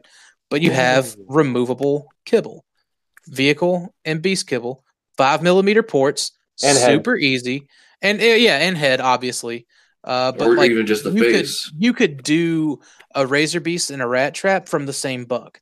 You could also, from that same buck, get Bat Primal, Pterosaur, any of the traditional flip changers. Most of the smaller guys could share the same 1 or 2 base engineered figures that just has removable 5mm portable kibble pieces. And you don't have to go all out, just something for stuff that hangs off their back and chest, and then I guess maybe arms or something like that, whatever. But for the most part, the robot head stayed the same for Razor Beast between his vehicle mode, and you can repeat that like with all the way up the different scale classes and everything, because they all had very similar aesthetics, especially that organic stuff. Robot chest as animal head was like 80% of them. Like until a company could, and it's a fun gimmick, I think, and you get 2 for the, like, I would double up. I would be not buying doubles of those just to have them, in both forms or whatever. Yeah, that could be an interesting idea too. Yep. And I do kind of man, that's a conversation for a different day. I was just gonna say, like, the whole price point for third party, I think, like I said, I'll save it for a different day. I'll write it down. We can touch on it next time. All right, that's good. Yeah. Anybody else have anything they'd want to add, I guess, to a Masterpiece reveal you'd least expect? Not that I could think of. We got way off that, but that's good. We had some healthy flow discussion. All right, second topic. What are the first pointers you would give to someone who is starting to collect? Dalton. Don't get overwhelmed. That was quick, right off the bat. Well, because I've lived it. I was going to say he probably lived it, right? Yeah. I will touch on that. Take your time with it. Don't go crazy. I will touch on that overwhelmed thing, Dalton, because like that happened to me at BotCon 2012. I walked into that dealer room with $3,000, and I walked out of it with $200 in my pocket. And I don't have the only thing that I have left from that show are the exclusives that I bought. What year was that? 2012. That was Classics versus Shattered Glass Dallas Invasion. Yeah. Yeah. Invasion. That's the only thing, like all the bullshit that I bought, because I went all like just everywhere. I went absolutely everywhere. Like I bought like I think a few G1 pieces. I bought MP10, MP11, and MP05. I bought just random stuff. Like I think a couple of United figures. I take that back. I have the Primal and the Megatron, the United Primal and Megatron. Like that's it. I bought some animated figures I don't have anymore. I bought some Energon, Cybertron figures I don't have anymore. I bought some Figuarts that I don't even have anymore. Like that overwhelmed thing, like that's true, man. Like that's number one. Especially like I just look back on it now. I'm like, man, all the stuff because I didn't get anywhere near what I paid for most of that stuff. I just wanted it gone, and I got rid of it all over time. I got a question. When you bought all that, was it more of an impulse buy or something you wanted at the time? I mean, that's a lot of cheddar to drop off at one convention. 90% of it was impulse buy. Impulse buy. Yeah, because like you walked in there and just lost your load everywhere. It really was, because like that was my first con, and I made the dumbass decision of not even staying at the hotel. Like I stayed at a Holiday Inn, like a mile away, that had a shuttle. Thank God. Even though I drove up for the show, but like I think I got like 2 or 3 empty boxes from Fun Pub just to put stuff in. But it's like Captured Prey was the first booth whenever you walked in, and I was just like, oh, he's got all the masterpieces here. Oh, he's got United Megatron and United Primal here. Oh, like I just dropped, money on all that, and that's US prices for MPs, and you know what I mean? Like it was 100% impulse. Like I would go to the next booth and I was just like, I want that. I'd go to the next booth, give me those. I bought the Revoltech Transformers, whole set of them at somebody's booth. Never even opened them. I just bought them. Like I had them for the longest. They were just sitting in a box, and I was like, oh, it's time to sell this crap. Wow. Yeah, it was it was something fierce. Dalton, you got anything else you want to add? That's pretty much it. Mike, what about you, man? After, excuse me, I've been going to shows longer than you have, but I'm more the point of, if you want to get into what you want to do is to shop around. Like you went to this booth, bought it. What does this booth bought it?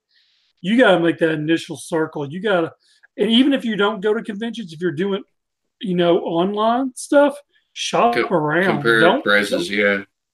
Don't drop me like some of the stuff you told me. I'm still learning at 40 years old. Some stuff you're telling me, go to Amazon Japan. And I went over there, and I'm like, well, son of a bitch. Yeah, some of the prices I'm like, they're really asking that kind of money in America, and them fuckers over there are selling it this cheap. Right, and it's not just that. It's like Show Z Store, TF Direct. Like you're gonna wait a minute on shipping from them, but with those Chinese sellers that drop ship, you're not gonna find like third party stuff, prominently China stuff, and even mainline retail, if they offer it, you're not gonna find it cheaper anywhere else. Like definitely look around. Like unless like you just absolutely want it, early and first, that's. Or like you go to a convention, you buy everything almost at the first table. One thing I learned at the conventions was to walk around, find it, and then if I want it to hold out, then you wait till Sunday and you take the risk of waiting either to get for them to get rid of it or it be gone. I ran that a number of times, and then of course you'll find that one dealer is like, I'll just take it home with me. Okay. Yeah. And that's another thing I should specify. Like I didn't walk in there that Friday and just drop the whole wad at once. I did.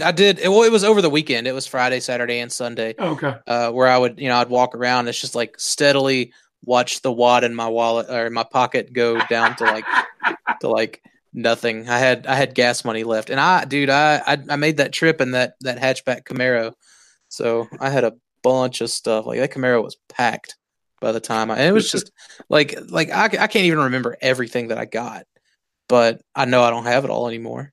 You know, I was heavy into the classics line at that time, so I probably bought all the classics toys that I didn't have. You know, I'm kind of the same way. I've unloaded a whole bunch of my stuff. And here just as recently, I bought all the Combiner Wars all over again. yeah. I had originally. I mean, And see, that's something else. Like, I want the G2 Combiner War stuff now. Stuff that I passed on at $40 and $50. You know, those sets. Now I want them. Buy one off of me? I got the Minosaur. The Minosaur was the only one that I wanted, but now I want the aerial bots and I want the Combaticons. But it's like, well, that's instead of because I didn't want them then, I'm now paying $100 more now. Dude, trust me, shop around. Okay. I found a G2 Minosaur for $50. Right. So I need to shop around for a Computron or Takara Computron. Now that you're still Takara, you'll still pay out the nose. That's one of the deals. Like, definitely don't sit and wait on those because Hasbro all they do is Hasbro, you can get good deals on it. I mean, just like what was that one? The female combiner Victorion. Victorion. No, not that one. The black one. Mega Empress. Yeah, that one. Shit, I paid almost $200 for that damn thing. Wow. I wanted it.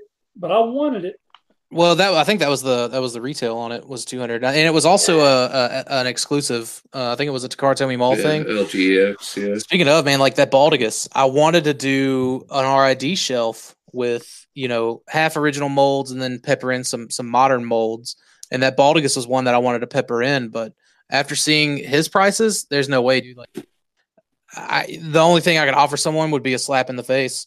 There's just no way. Like, there's just no way I can pay the $200 to $300 that thing's going for. You mean a slap to their face, or it would be a slap in the face for the price that you'd offer? It'd be a slap in the face to the price that I would offer. Right. And like that's just so I don't even try. Real quick, Sportimus, he says, collect what you like and don't get caught up in the rat race. Don't let message boards depress you from their negativity. Take complaints and whiners with a grain of salt. And those are all some very good first pointers because it's not just like finding your own internal thoughts. It's also kind of going off of what other people are saying and talking about and doing. Just because it wasn't someone else's cup of tea doesn't mean it won't be your cup of tea. It's true. Point in case of the Beast Machines boys. Don't listen to the whole wait for the KO. No, that's a different beast. That's definitely a way different beast. Yeah. All right. Well, let me go here because I haven't done it yet. Okay. My advice to anyone just starting collecting: don't. Yeah. For real, like, think about it. If you're new to collecting, it's one thing to pick up something here or there. It's another thing to start dropping huge quantities of money on things that you really don't need if you're just starting.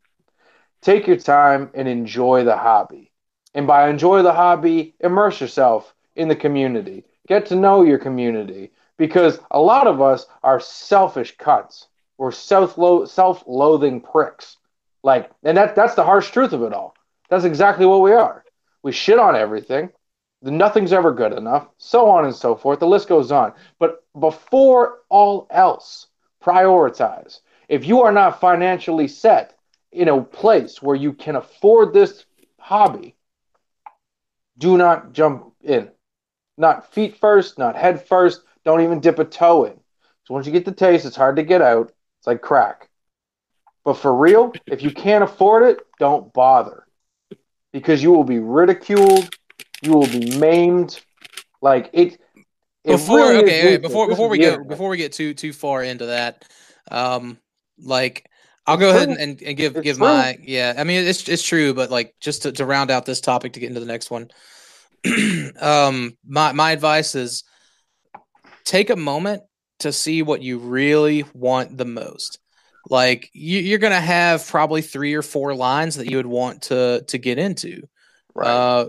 There's Yeah. always whatever's current. That's always a go-to for a lot of like new collectors. Like, well, I found this on the shelf, and it's early enough in, I can just get all of them and start from there. That's and not really a bad starting maybe point now either. maybe do that to kind of wet your beak. But once you like at this point, you should be doing the research to see what all is out there, what all you want. And my advice is kind of opposite from Tyler. I would pick one thing that maybe would be the most difficult to track down, or like the oldest, or whatever, or just whichever one you like the most, essentially. And then I would start with the most expensive piece and work my way down. Because you get that one very expensive thing, and then you get the next one, and then you get the next one, and then now you can buy 2 or 3 inexpensive ones for the same money you were saving and allocating for the expensive ones. If you set that monthly budget to that, then you'll make progress, and you'll feel like you'll have a sense of completeness going line by line instead of just getting everything, bits and pieces of everything all at once. That's my advice. Start at whatever line you think would be your absolute favorite, then just start at the most expensive one and work your way down to the cheapest ones. I'm also an advocate of focusing your collection, but you can't focus your collection without first exploring it, what you like, what you don't like, what you can pick up, what will be the inevitable phase life, as I'm sure someone from our realm of things has coined the term of. But don't be afraid to explore. Transformers is, that's not for everybody. There's going to be a collection out there for you if it's something you want to pursue. Like, if you just like toys for liking toys, you can try pretty much bits and pieces of everything.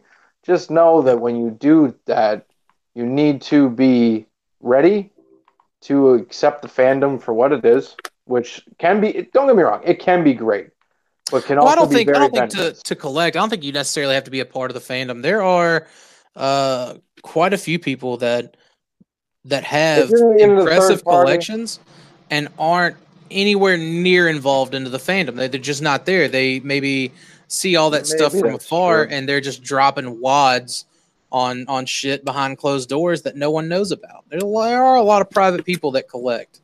That's true. Cryotex Customs, real quick, says buy the definitive version of a character you like the best. Like, you don't need every Optimus Prime unless you're just really into that character and want to make a display. And he also mentioned that he has a small shelf dedicated to just various Hot Rod and Rodimus figures. I'm just going to go ahead and correct him and say Primal. Primal is the exactly. One there's several of those out there. Watch Beast Banging. So yeah.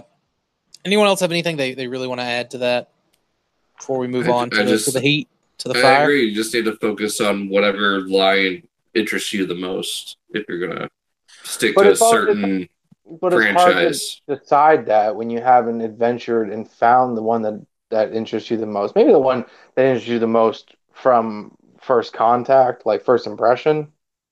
Right, and like I said, I think a lot of people at that point that would be looking for collecting advice would already have their beak wet with whatever's in stores now.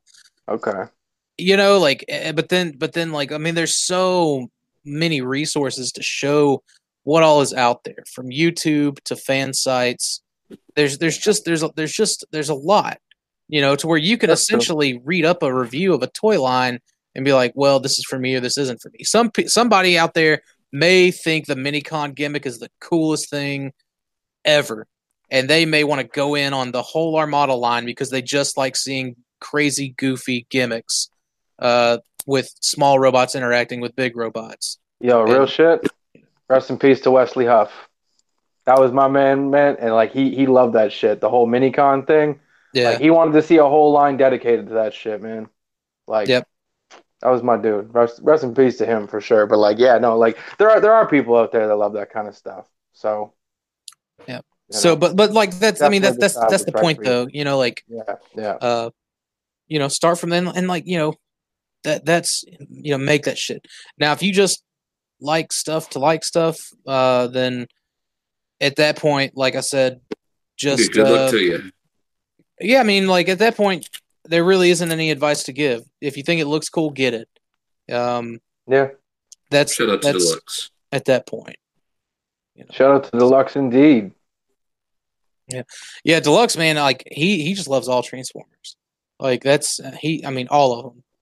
So if you like all of them, that dude hasn't been contacted to be on TV for his collection. If you like all of them, then I think my advice still stands. Start at the most expensive pieces. Start working your way down. Yeah. There's a star string for everybody. Start at expensive / easily obtainable. I think that works only if you've wet your whistle, though. But like that's another thing. Like you're like most of these things, they're not going anywhere. Only really until you get into the realm of exclusives and unproduced things. Like those are the only instances you really have to jump.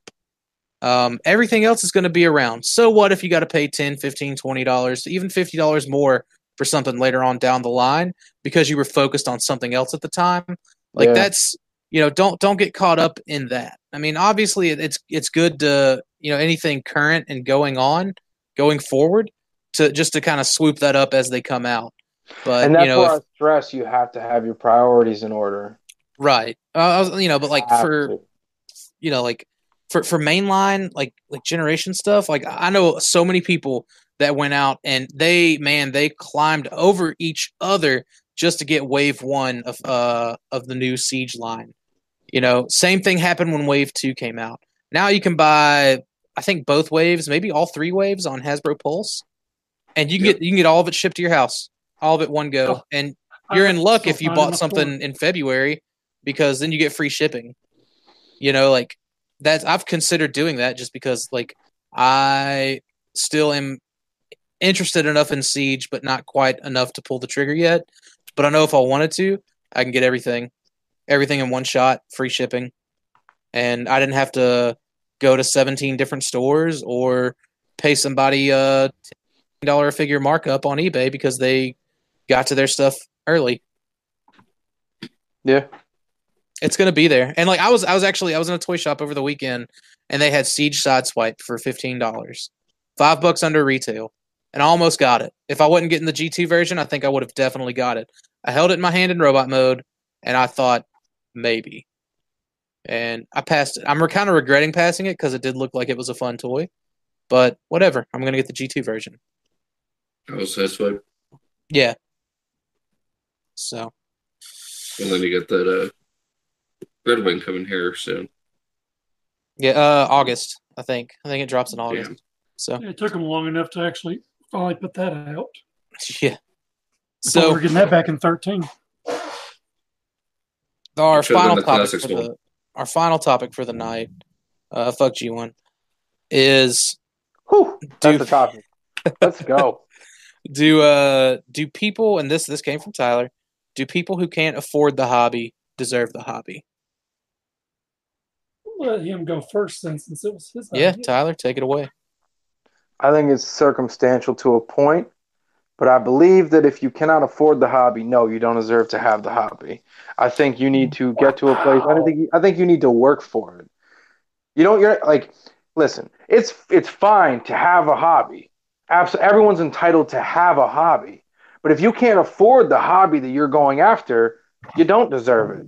You need to get to a point to where you do. And cutting corners is that's no way to, for me anyway, to enjoy the hobby like everyone else who's worked for it. You don't deserve it at the end of the day. You're late. Like, I asked this question to Shattered Cast as well. And Robert's answer was probably my favorite because he's like, you can't really, like, there's no application process for the hobby. But if you collect knockoffs, you're going to be labeled as a knockoff collector. But right, like his words, like Robert D resonated with me the most on his answer, because he was like, if you're that guy that I'll wait for the KO guy that only gets the KOs of stuff and you know Right. touts it, says, well, look at you paid $400 for this figure, but I got the KO for 50. Like, Right. you are going to be in everyone's mind's eye, mine especially, which mine is the one that matters to me. You're going to be a scum sucking piece of shit. You're going to be scum of the earth. I wouldn't feed you to pigs. That's how shitty you are. Like, that's how big of a piece of shit. But that's not just because you're an elitist scum like to Takara. Explain the reason behind it. Well, the reason behind it is it's not just like Takara isn't the only one susceptible to knockoffs. No, third parties are right. too.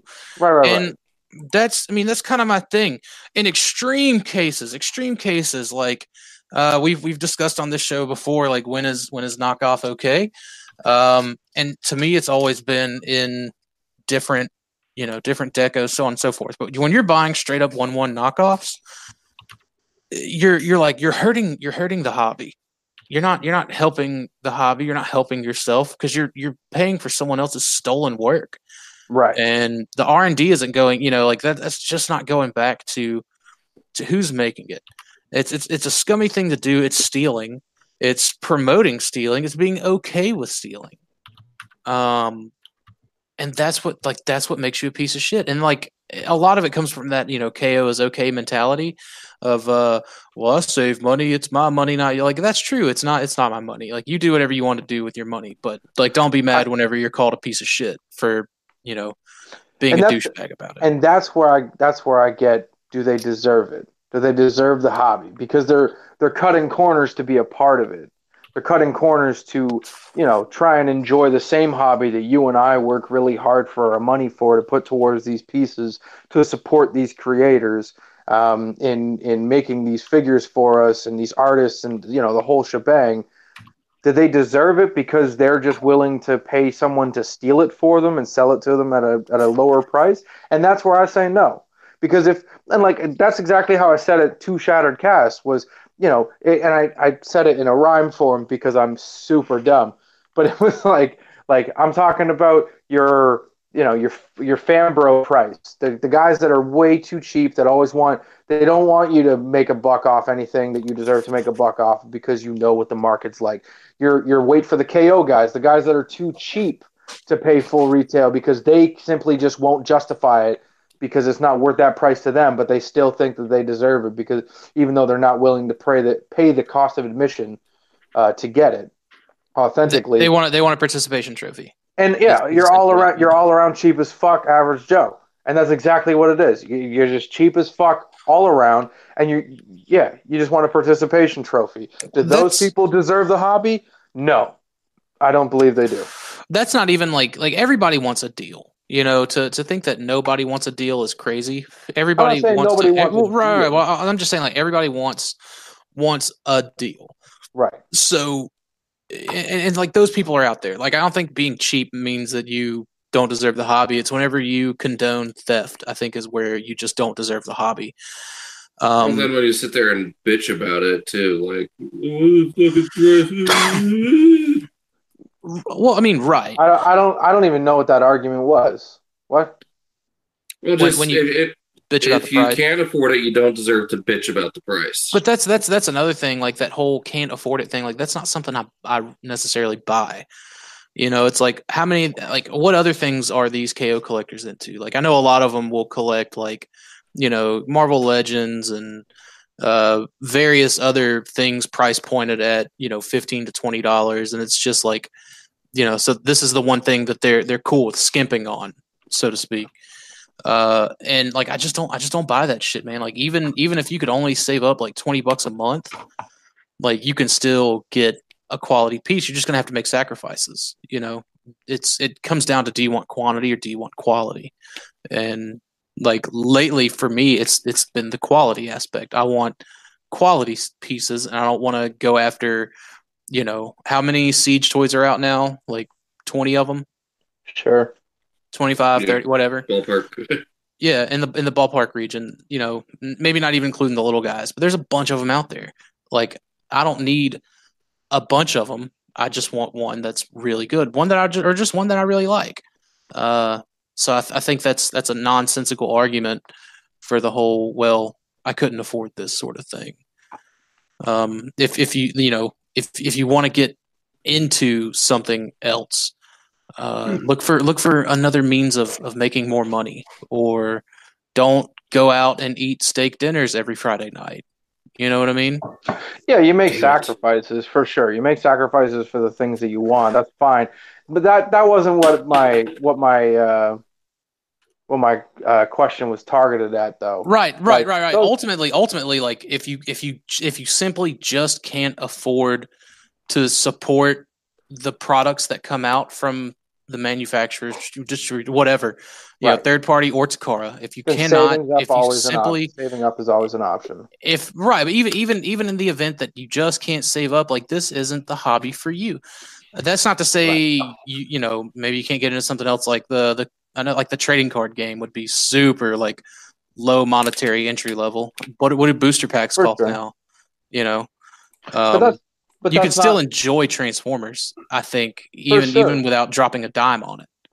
But that's not what I'm saying. What I'm saying is like the collecting aspect, and I'm talking collecting high quality, high priced items like this.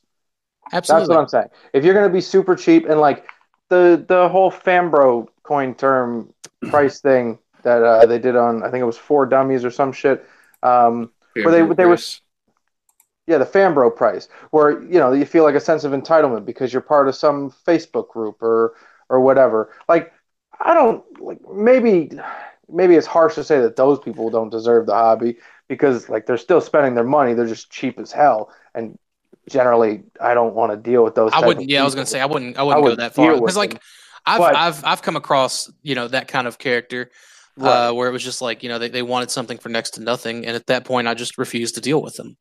But if you have to cut corners to support your hobby by buying KOs, instead of just working hard for your money and earning that thing, then I don't believe you deserve the hobby. Are you entitled to it? Sure. Is it your right to have one? Absolutely. But do I think you deserve it? Absolutely not. I think everything in life is earned. I believe you earn the right to have a hobby. And if you're not in a position that you can afford such hobby, I don't believe you deserve to have it in the first place. Real quick, Chris Barnes in the chat said, I don't think they are a part of the hobby if they have to buy a KO. And like I think that's essentially like just a really polite way of saying like what we just said. Like if you're buying KO, if you're opting for for a 1-to-1 knockoff over an original piece, like you're a piece of shit. You don't, you're not a part of this hobby. You're a part of a theft. That hobby. So, Mike, what do you got to weigh in on this? Oh, I'm so glad you're letting me talk now. With that being said, I will say KOs and third parties, in my opinion, are straight trash. That's just me. I agree and disagree with what you guys both said.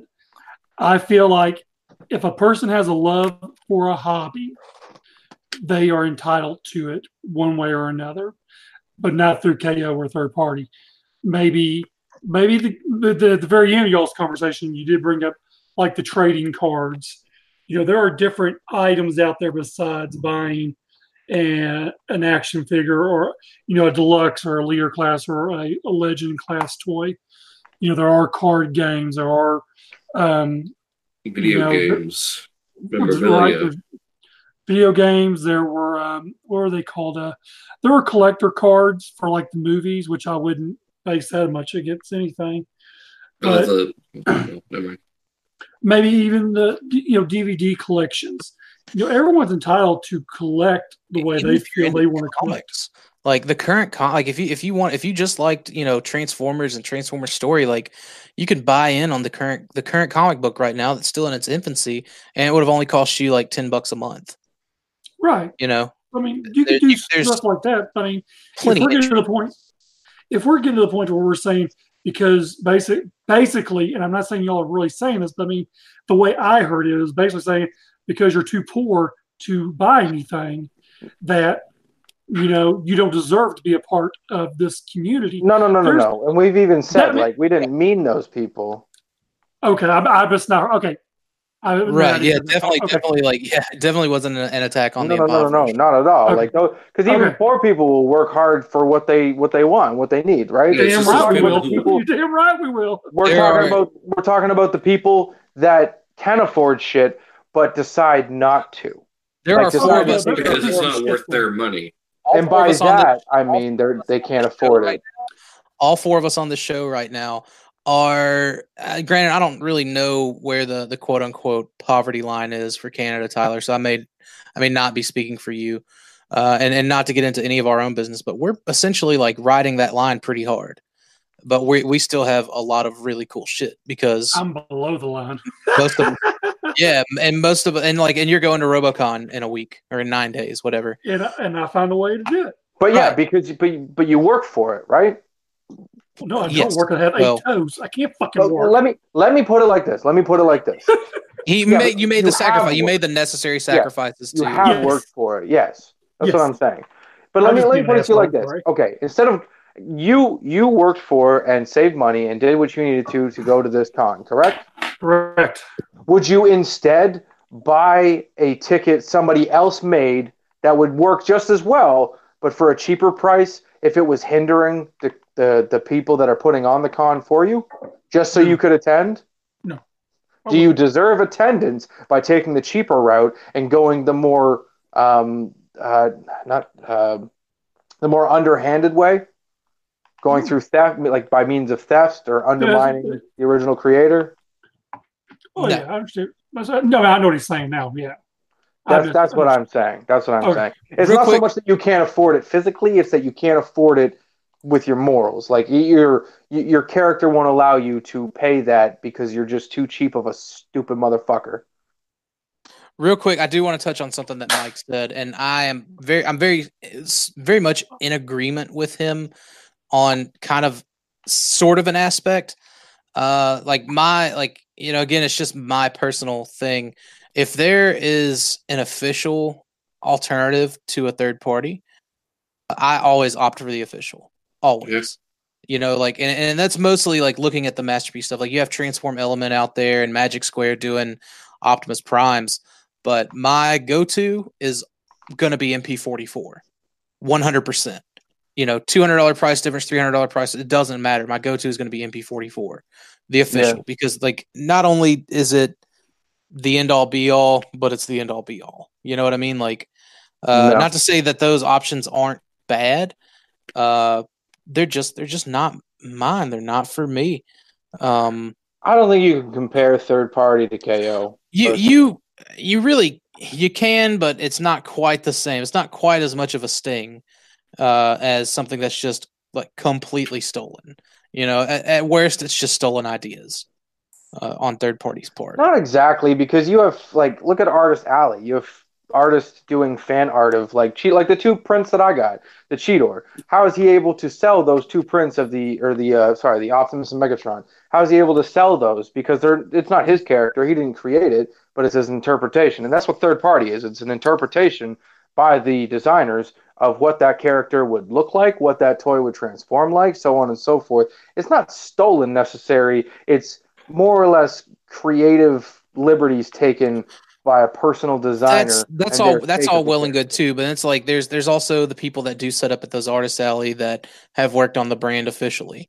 There are people, and it's like that's how they were able to do it. Like, at BotCons, Hasbro issued them a temporary, weekend license to sell their art based on their characters. Granted, TFCon's not an officially run convention, and quite frankly, Hasbro's not going to waste the time and resources it takes just to show up, shut them down, and tell everyone that is doing things and selling things that infringes on their IP to cut the shit and get out. Like, it's just. But I don't think you can. I don't think that's an argument for fan art. Now for art, no.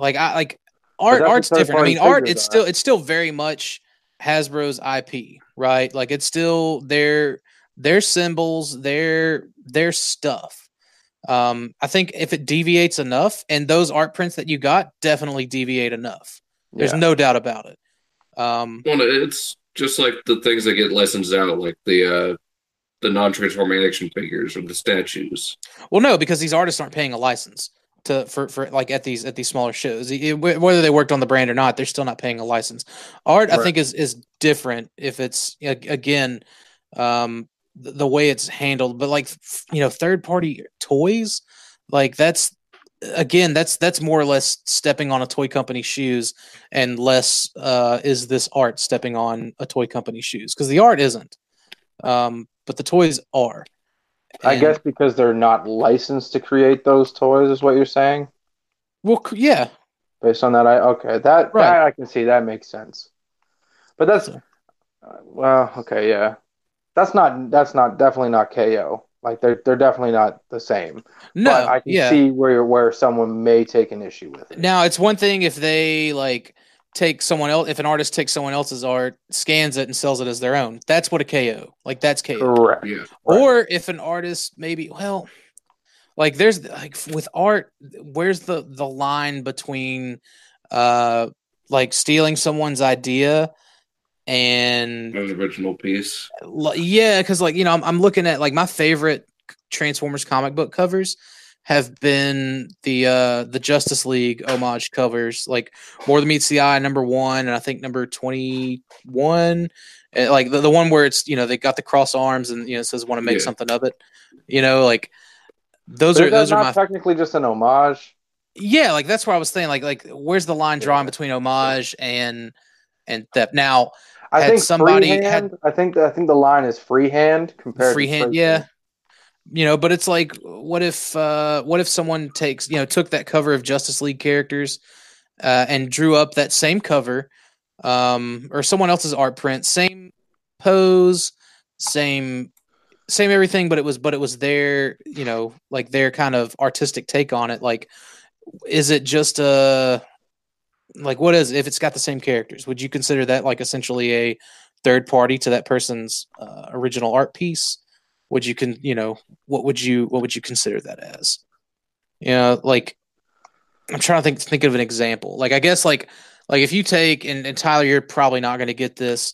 If you take the cover of Giant Size X-Men 1 and you have another artist draw it with the exact same cover, but in their art style, is that still an homage using the same characters? I think it is because it's a different style. Because you're doing that. You're doing that in your own style, but you're homaging and honoring the original piece. Yeah, like I said, man, like two-dimensional art, I feel is way different. And is that original artist around still selling those pieces? Even if it's at a higher price. Right. If you're like, directly competing, then for sure. But I don't think third party has ever tried to compete with Masterpiece, and I think that's why I guess fans chose the line so. Well, like I don't know. Look at the Optimus Prime battle royale going on right now. I guess that makes sense. Yeah. Yeah. That's where it's just like at that point, Ironically, that's your fan bro price right there. It really is the third party stuff. That's your fucking fan bro price right there. Mm-hmm.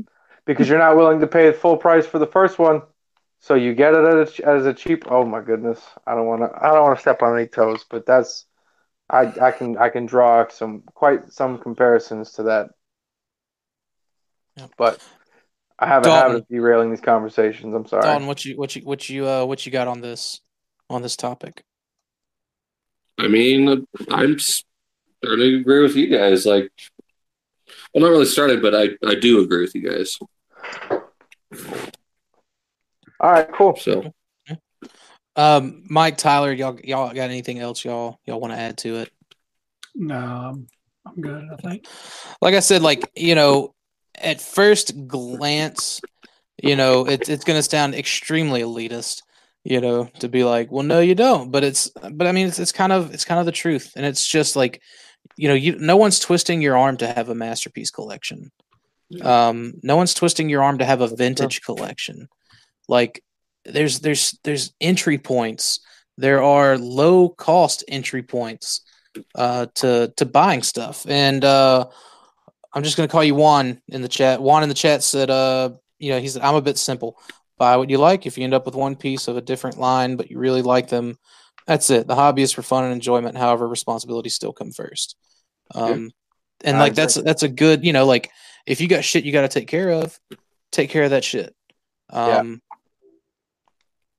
and like I don't know, like I approach things, because like I've spent dumb amounts of money on some pieces. Again, that gets into the exclusives and pre-production realm of things. But Man, shout out to the Realm. We've dropped them a few times and never hit anyone with a yeah, we really have. Realm. Really So have. shout out to Enter the Realm and those guys over the Facebook group Realm of Collectors. Yeah. I don't Speaking even know of, if we're no one allowed else to have shout out that. anything. If no one else has anything to add, we'll go ahead and go through outros and shout outs.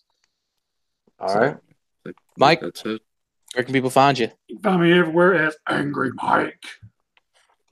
Look at that Cookie Monster voice. You can find me everywhere at Daltinians DS. Tyler, you're up. You can find me everywhere at Daltinians TFs. All right, good deal. And I am Primal That's Sabbath. all advertising. Get out of here. You can find me everywhere at Primal Sabbath. You're just a knockoff.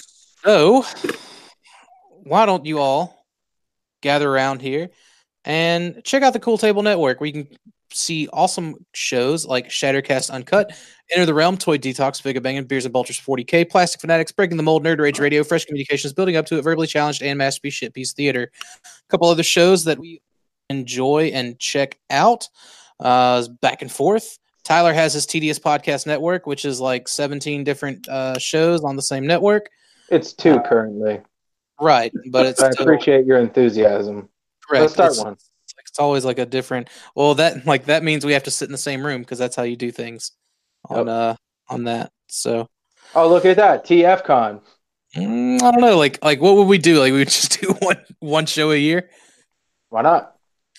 Anyways, you can also check out our boys at Blackout and Shout. Also, our buddy Josh, friend of the podcast, who is also on Masterpiece Shitpiece Theater, does a show called All Queued Up. So if you are curious about like streaming content, you can check out All Queued Up. They do cover shows on various platforms. I don't think it's just limited to streaming exclusive things, but various things in general. You can also check out Off the Runner, which I don't think has had an episode in months. You can also find Clutch Bricks on the Dollar over there. He is also on Building Up to It. And there's also Cybercast, which myself, Dalton, and Mike are all a part of.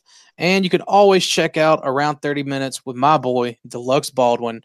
I think we have all effectively made our mark over there at the Hail Hasbro Reviews channel. So definitely go check him out. He also has a lot of really cool topics and, discussions. And I know Tyler, Dalton, and I have all been a part of a few of them. So real cool over there. And, of course, check out his Floor Time. But with that, we will see you guys and gals next week. And thanks for stopping by.